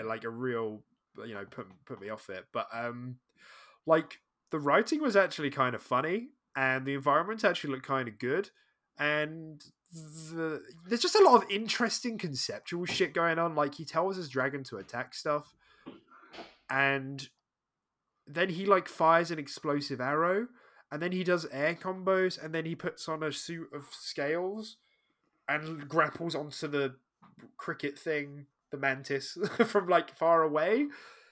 And then when he kills it, he turns it to ice and shatters it and drinks its blood. It's all in the lore, dude. Do you not know any of the lore? So, no, I don't. It looks cool, man. It doesn't need to make sense. You played DMC No, 5. no, I'm not. Nothing needs to make sense. That's not a It's just criticism. fucking cool. That's not a criticism. I just like, and I think ultimately it took me back to probably how I was feeling before I watched the video, which was like, I think the game looks really conceptually very interesting, but I'm just not sure how that. I'm watching it. I'm like, how deep does this go? How deep does this go? Because I'm not seeing any like combos. I'm just seeing like some slashing here and there. I'm not seeing like. I saw him open a Yeah. chest and pick up a stun mine, like a dumb, like it was like 2 textures, and he like tossed it, and it like stuck on the on the mantis's head, and he just shot it, and I was like, that was not ready for viewing. But other than that, like I was like, there's something about this which is like quite charming, and like the actual dialogue from the guy was like quite funny. Yeah. So I don't know, man. I'm in 2 minds about this whole Scalebound business. I'd like to see it come back. I think it's quite interesting. But then I love those type of games, so of course I'd want to see it come back. Well, it's from Um, obviously the same guy who directed Devil May Cry in the first place, Kamiya. He moved over to Platinum Games. He founded Platinum Games. yeah, exactly. But he's also a bit of a weirdo. I know. He's also a bit of a weirdo. Yeah, he said something about all English-speaking people being insects once. Yeah, it's a bit weird. And it's also like, isn't it? Is this the thing? Is this him? Like, it's well known that he like bought Scalebound because they were like funneling money into like Nier Automata at the time. And then they like weren't hitting milestones. Maybe that's a rumor, but they weren't hitting milestones. That was for sure. But anyway, the point of the article is that like I think Kamiya had a interview a couple of weeks ago, and he was like, "Yeah, I want to remake Scalebound. Phil should get in contact with me," you know. And it was like you can't help but think that like Kamiya hasn't said anything all this time, and pretty much let Xbox take the heat for that being cancelled. And now that Xbox is like throwing money, big money at people. It's like, yeah, I'll bound some scales for you, you know? Yeah, let him, dude. I think, yeah, I don't know. Yeah, there's some bad blood there, and yeah, obviously it was. I'm sure it's very icky and it's a bit of a minefield how that was all left with Xbox and him, but. I'd like to see it come back just from the sake of it. I just think it looks like a cool game. Personally, to me, it appeals to me. I don't know how much it would appeal to the general Western audience. I think generally we're a lot more accepting to that sort of stuff nowadays than we were previously. But yeah, I think it's cool. Yeah, I mean, I could see it. It would obviously be a good game to have in the portfolio as like a Japanese game. Platinum are just spotty. That's the thing. They're just an inconsistent studio. They made like Nier Automata, which is obviously like phenomenal, and then they've made other games which have just really not been like and have been bad. So like I wouldn't be opposed to it, but it's like, you know, if I'm thinking like if Xbox have to decide where they're putting this money versus someone else. It's like, I don't know if they were going to like put money towards like, I don't know, FromSoft to do an exclusive game or Platinum, I'd be like, I think I know who I'm picking, or like, you know, Project Red or whatever. Yeah. So I don't know. Yeah, it depends on the terms here, but I think it is cool conceptually. And I think one of the good things it has going for it is that it has a lot of, it's like a popular name now. Like a lot of people know what Scalebound is simply because it's the game that got cancelled at Microsoft that looks kind of cool. Even though it was like, at the time it was really criticised. Like when it was getting shown off, it was like, you know, the frames aren't looking good here. It looks a bit jank. Looks kind of cool conceptually. Like it was like a mid-70s game from what we were seeing. But maybe with some time and money, like it could like thrive. But it has that going for it, and that a lot of people know what it is. Yeah, for sure. Okay. Next up, for Hellblade 2, there was just a small interview with Ninja Theory's co-founder, Tamim. I don't really know how to say his surname. Tamim Antianadis. Got it? Yeah, I won't say it again. Sure. And he said, and I quote, "Hellblade 2 will make Hellblade look like an indie game," which I think is funny because Hellblade was an indie game. So what does that mean? Awkward term. What does that mean to meme? Talk to me. But yeah, he just means on the scale of it. He's just talking about just the fact that it's just so astronomically bigger in every way. Yeah. Which should get me thinking of like, I don't know what that means. I don't know what the right direction is for like a bigger Hellblade, because I don't know if they've like confirmed it's like open world. I don't know. I don't think they have, but like I think the assumption is that there will be like bigger levels and everything. But I don't know if that's like necessarily the right thing, because a lot of what made Hellblade good was that it was very cluttered. You know, there was a big theme of the game. You had all the voices going that played through your headphones, which, because it's the only way to play the game. If you played that game through your TV speakers, you should probably be shat on by a seagull. And it was just tight, you know. So I don't know. I don't know what a bigger Hellblade actually looks like. I don't actually know what that means. I guess we'll find out. Yeah, maybe just like more combat, maybe like a bit more like some loot. It will just expand on everything, right? The story might be deeper, the character connections, and the story that was already good though. Yeah, but like, I don't know, it might be better, dude. I don't develop the game. Not possible. And like, the graphics are obviously better. The world will be bigger as well. It won't be so like cornered off. They'll let you have larger and bigger areas and stuff. You know, all that sort of stuff just equals a bigger and better game, right? Yeah, but I guess it just depends on the area and the focus. But be interested to see what they mean by that, because obviously what we saw in the gameplay at the Game Awards was very much like a Hellblade 1 thing. Like, it looked great, obviously, it looked like incredible, but it was very much like a like scripted sequence. So yeah. I'm excited to hear just more about like what that means, like what the evolution is of Hellblade there. Yeah. Okay. Next up, in some more first party size stuff, Phil Spencer was on record having a interview with Axios that he wants to make Starfield the most played Bethesda game ever, which is quite a ballsy statement, I think, because I know that's what he wants, but I don't know if that's what he will get. It's not what he's gonna get. I'm sorry, it's not gonna outplay Skyrim in terms of numbers. It just won't. I don't think anything ever will to the end of time.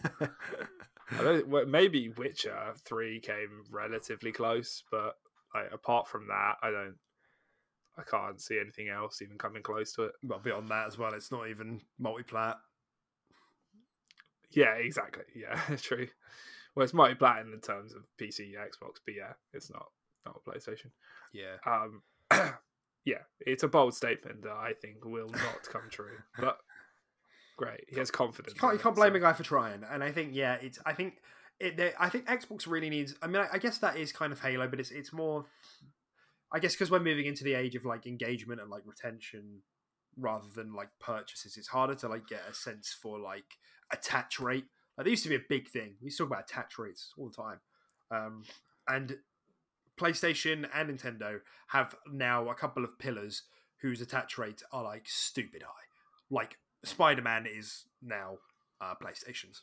Like, the attach rate on that game is like beyond any of the other pillars or franchises that they own, because it's Spider-Man and it's literally one of the biggest IPs ever in the history of the universe. And Nintendo has, like Zelda, essentially. Attach rate on Zelda games. And Mario Kart is like fucking stupid. Like, it's like 70% of people who own that console own that game, and that's like ridiculous.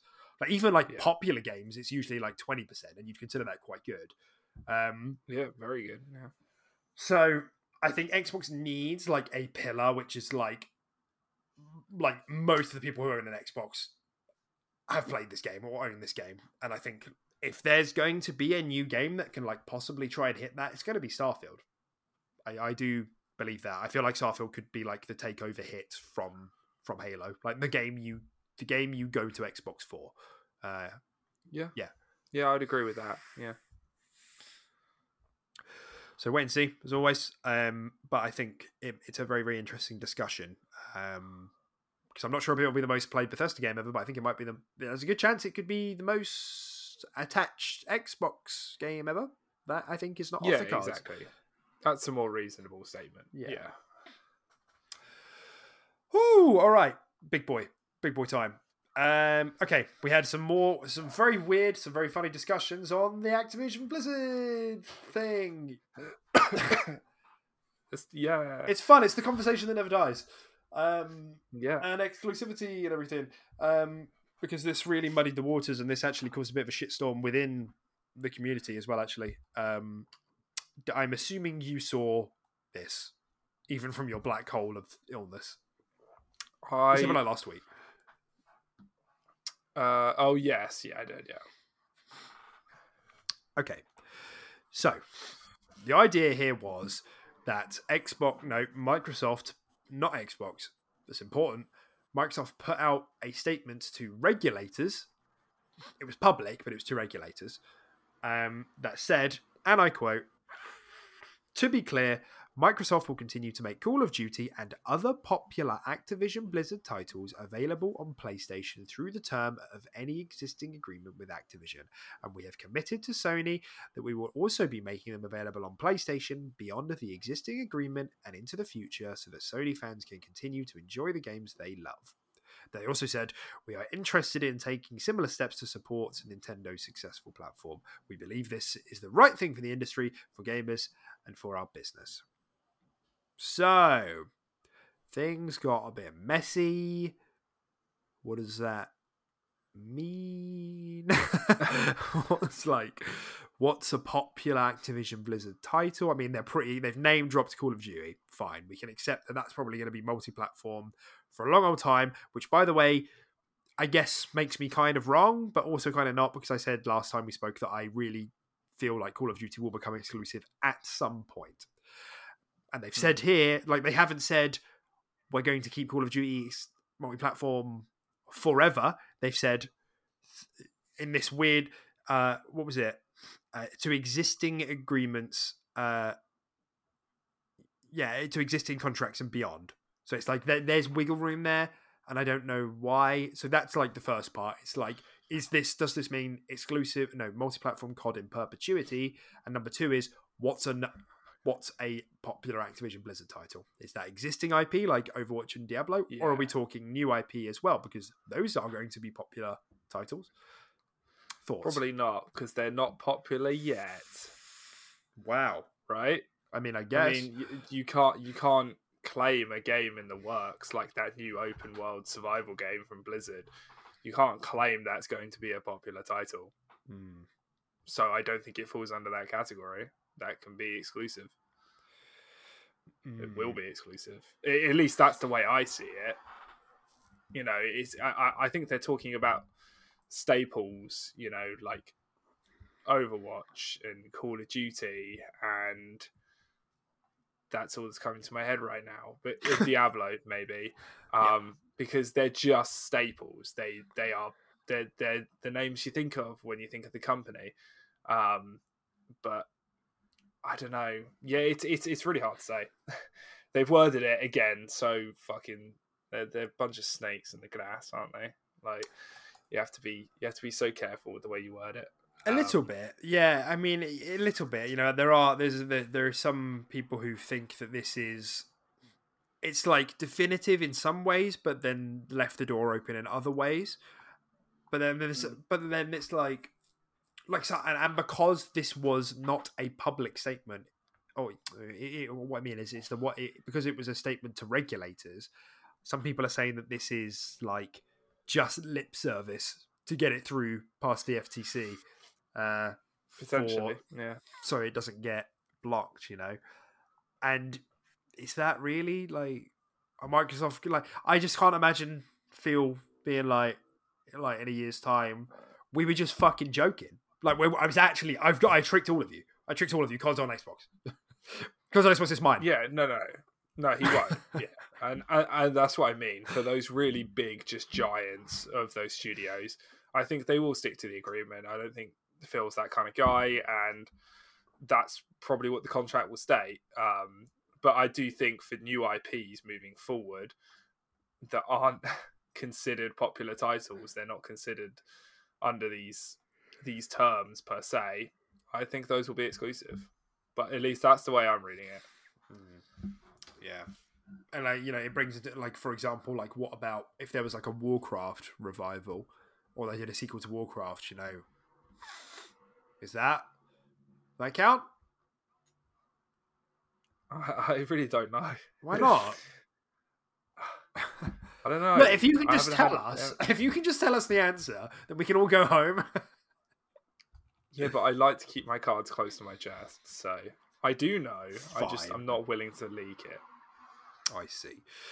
And I mean, the reason this, like, I think this probably isn't like massively unexpected. We've gone back and forth on the idea of like COD, and we assumed that it would not be exclusive anytime soon. I thought there might be some wiggle room for Overwatch and Diablo to like just be exclusive, but it seems that that's not the case, and I think that makes sense, and I think that's probably fine and fair to everyone else. But the reason this is like a big thing is because loads of Xbots were having meltdowns after this, and some of the reasoning came from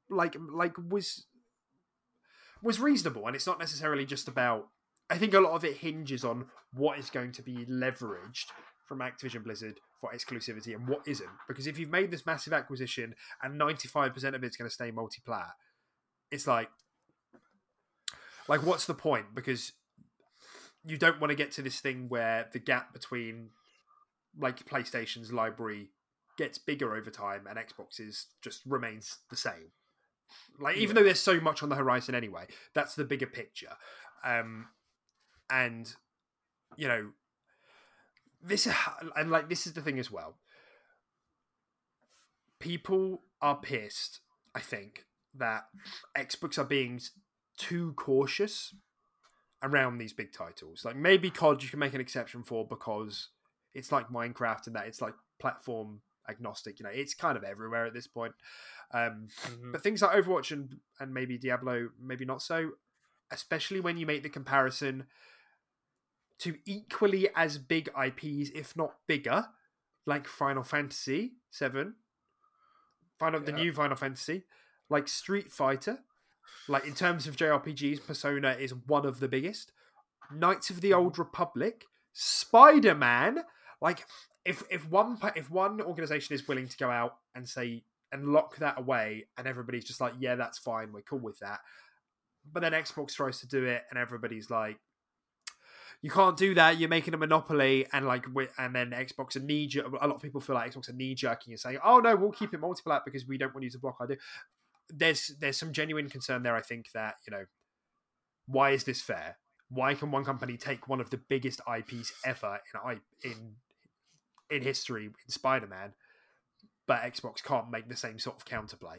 Like, Sony bought that. Sony bought the game rights to Sony IP. They exchanged it. They made a deal with Fox around the movie rights and Marvel, obviously. But that's still money speaking.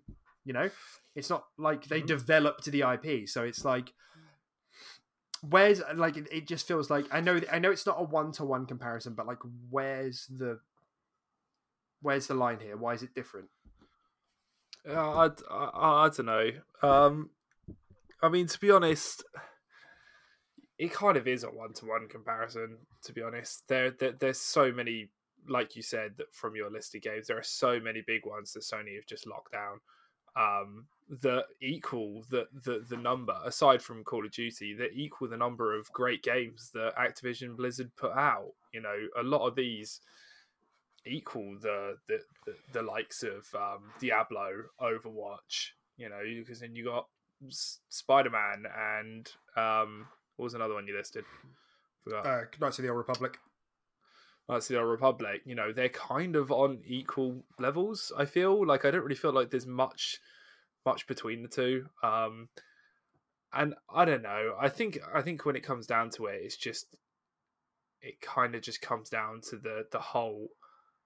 the way that Xbox processed it and the whole big lump sum, big deal.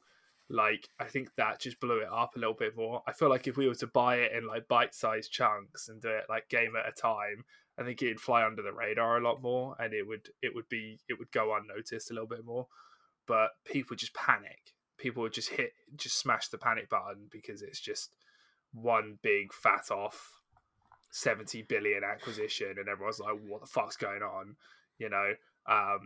So And I do agree with the fact that there's no reason for us to just share forever every single IP that comes out of these studios. I think we'll do it for a period of time, but it's just not beneficial. I mean, obviously, it is beneficial. You're selling it on both console platforms. Overwatch 2 is technically getting the sales for PlayStation, and Xbox and PC. You know, it's 3 platforms of sales, so the company's earning more money. But in terms of game libraries and trying to switch people over to your platform, you have to be a bit cutthroat, and you have to make some of these exclusive at some point. I just think we'll play nice for a period of time. Yeah, and I think and new IPs I think will be exclusive. Right, yeah, and I think this really does need to be the case. And again, you know, this is, we wouldn't be having this conversation if PlayStation weren't already, like you said, so cutthroat with their exclusivity and aggressive with their with their deals around this stuff. You know, and people have said it before, but like the targeting of specific genres, JRPGs. Fighting games with Street Fighters, like locking them out is a strategic move. It's not just like, you know, throw a board. They've done that to lock genres, like to segment communities. They're getting the biggest of each genre, right. And that's just, and I think that's the thing. I think people are pissed that some of this stuff is really getting locked away. But there's not that they want a retaliation or counterpunch, but they just feel like, you know, if Sony keeps doing that, then you're better off buying a PlayStation, because most of the rest of it's going to be multiplayer. People don't want to do that. People like the library of existing games that are on Xbox, you know, and it's like back in 2016 again. Like we all know the ins and outs of exclusivity, but like, I think there's also an angle to be made about like the communication here, because I think previously we had this whole thing with Bethesda, and then eventually I think we kind of, you know, they had that roundtable and they discussed it, and Phil said these games are going to go everywhere where Games Pass is, other than the ones with our existing contracts and legacy titles, and that was fairly clear, right? So the assumption is that things like, even though it's a sequel, Wolfenstein will be exclusive. Even though it's a sequel, Elder Scrolls 6 will be exclusive, and then of course we got the new stuff, Redfall and Starfield, obviously exclusive. And Deathloop and Ghostwire would, you know, have to go through those contracts. That made sense for the most part. There's very little room for error. Now, and I think Lucas Clobberell summarised this really well, our little Xbox squirrel on Twitter, he sort of said that this kind of now feels like we don't know where we're at again. And that's, I think, what's got the Xbox community in a bit of a fuzz, because it's like, what can I expect? Like, is now because especially because we're at the beginning of the generation, is now the time for me to invest in Xbox? Are you going to make this like a valuable platform for me to stay on for the next 6, 7, 8 years? Yeah. Because right now, you know, obviously Xbox had a great 2021. Not all of it was exclusive, but the first party was there. But now Sony's got some good stuff lined up this year. You know, Horizon's just come out. Supposedly God of War is later, Gran Turismo, I'm sure there's something else I'm forgetting. Xbox is looking quite good with Redfall and Starfield, but nonetheless, the point is like, people want to know if their investment is going to be made worth it. And if Sony is snatching shit away and Xbox aren't going to make the same sort of effort, you know, not by necessarily snatching stuff away, but by like making sure that there's added value, I think that's why people get pissy about this stuff. So I can kind of see that. I don't agree with it, but I can see it. Yeah, I can see it. Yeah. You need to have like a trust between there needs to be a trust between your user base and you as a company. Like you said, it's an investment. You know, these consoles aren't cheap for a lot of people. Spending £500 on something is an investment, and something that want years and years of content in games to play on it. So it is a big deal, and it's just very muddy water at the moment. You just don't know. So yeah, we are kind of back at square one. But yeah, and I just to read, like, I'm not going to read all of that out, but maybe I will actually, just to summarise what Clobberell said. Xbox has a lot of communications work ahead of them, in particular with their own Xbox fan base. From a business standpoint, the decision absolutely makes sense regarding the exclusivity and what we just read out. At the same time, I can understand why Xbox fans cannot quite understand the strategy here. As meanwhile, Sony pays publishers to skip Xbox for years left and right and puts equally big global IP, such as Spider-Man, exclusive too. I see these reactions online, and while maybe personally I don't share them to extremes, I can understand some level of disappointment. Xbox kind of acts like, or has to act like, they are the non-plus ultra in gaming industry right now, allowing others to get their content as well, when in fact they are so far behind in every country except for the US that this whole story has quite a bit of irony included. It also raises the question of expectations from Xbox. If you put all existing Activision Blizzard IP on competitive machines, why stop with Diablo? Why not bring Halo over as well? Why make Starfield exclusive? Why are we still calling it first party when it's in fact a third party at that point? Yeah, I see a lot of work building the right expectations and saying the right things to Xbox customers coming towards Phil and his team. Call of Duty is like Minecraft, and keeping it everywhere makes sense to me. Beyond that, though, I'm looking forward to getting some logical answers. So, yeah, that's just really well summarized. But, that is kind of the point. Because the only difference that I'm seeing here is that Sony, PlayStation are approaching big teams and saying, we'll pay that. We'll pay you on a yearly basis to keep this on our console until we say stop. And that's what's happening with Final Fantasy. That's what happened with DLC. It's what's going to continue to happen.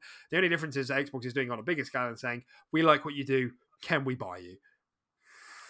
And so that's like kind of where people just want value. And it's a good point, man. Like, is there a universe where this didn't happen and then Sony pinches Diablo 4 as a timed exclusive? And in which case, what are the reactions to that like? What, when it gets to 2024 and it's still exclusive because they've just, renewed the contract? Like, where are we at then? Are the reactions as bad? Like, so it's like... Yeah. No, I'm in complete agreement. I think it's just the way the whole thing's been handled. It's the whole scale of it. Sony has just been doing it bit by bit over time. And I'm not saying it's going unnoticed, but it's just less obvious and less just smashed into the public eye than a 70 billion acquisition for a studio. Yeah. It's like the camel in the tent. Yeah, I totally know that reference. Yeah, the camel in the tent. You just made that up. No, you know about the camel in the tent. I don't know about the camel in the tent. So explain it to me. Yeah, so you're in your tent, you're going to sleep, and there's a camel walking outside, and you're like, what are you doing? You can just see his outline, silhouette, because it's like dark or whatever. And he clops around to the front of the tent, and there's a little gap at the top, and he sticks his nose in. And the camel speaks. And the camel says, "Can I come in?" And you say, "Okay, just like your snout." And then he says, "Can I come in a bit more?" And you say, "Okay, fine. Put your head in." And he puts his head in. And then he says, "Can I put him a bit more?" And before you know it, you've got a camel on your tent.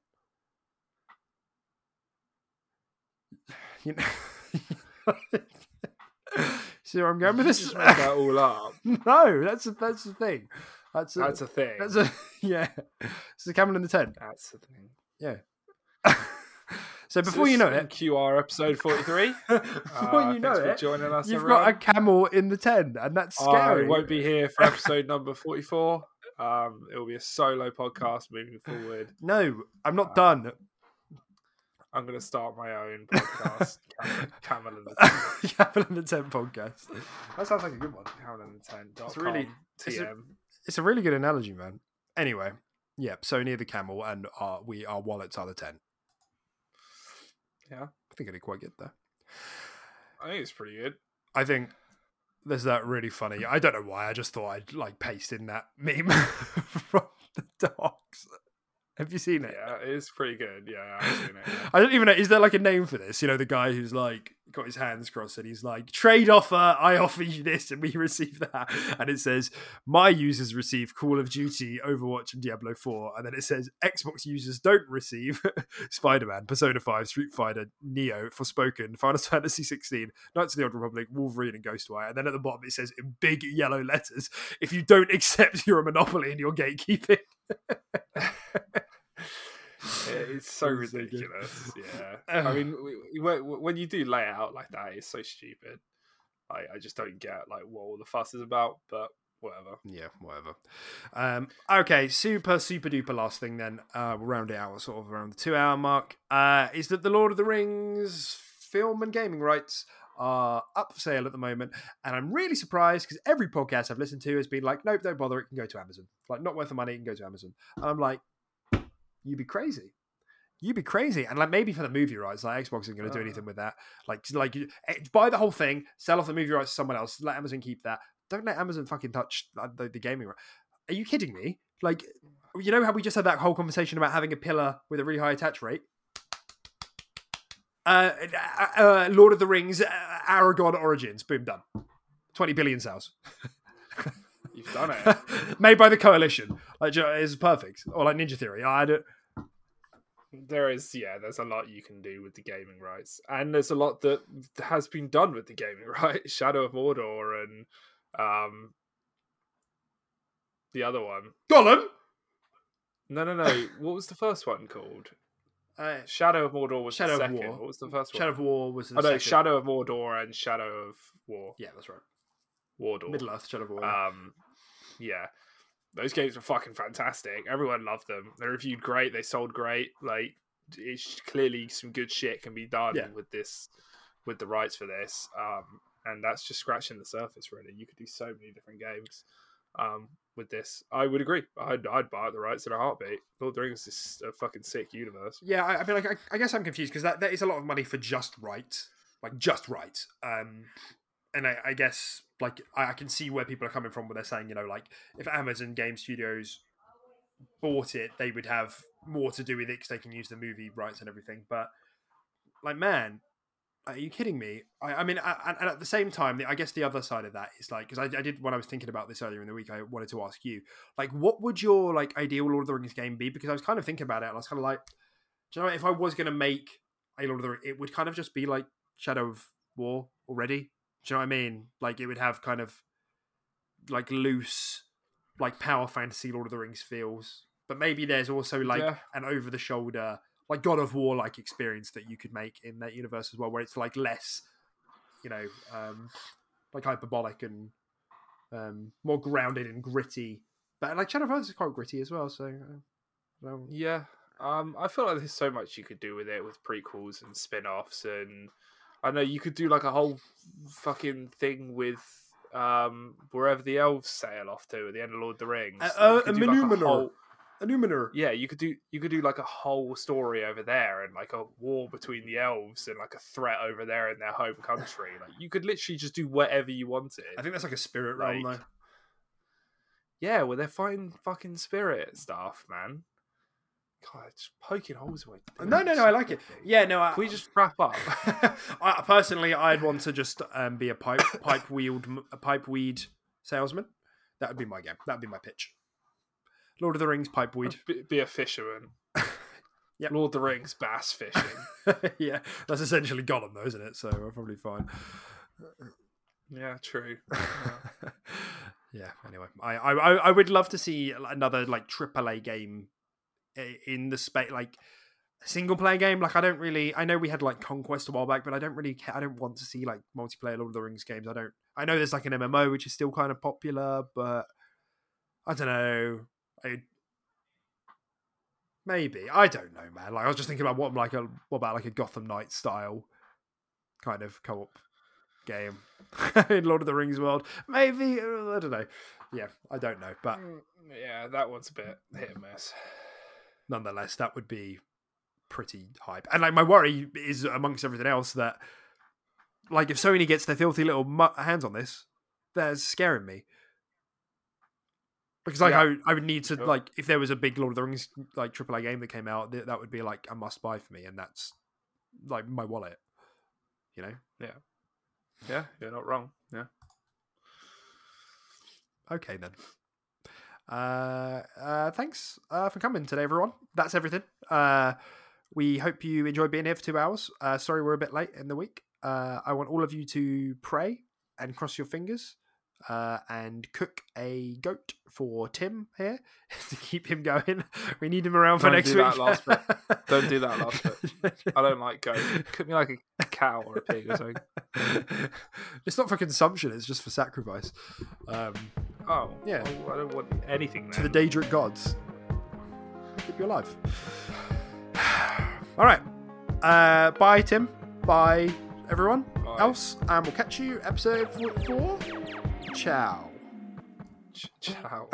Ciao. Hi, I'm Daniel, founder of Pretty Litter. Did you know cats tend to hide symptoms of sickness and pain? I learned this the hard way after losing my cat, Gingy. So I created Pretty Litter, a health monitoring litter that helps detect early signs of illness by changing colors, saving you money and potentially your cat's life. Pretty Litter is veterinarian developed, and it's the easiest way to keep tabs on your fur baby's health right at home. Go to prettylitter.com and use code ACAST for 20% off your first order and a free cat toy. Terms and conditions apply. See site for details.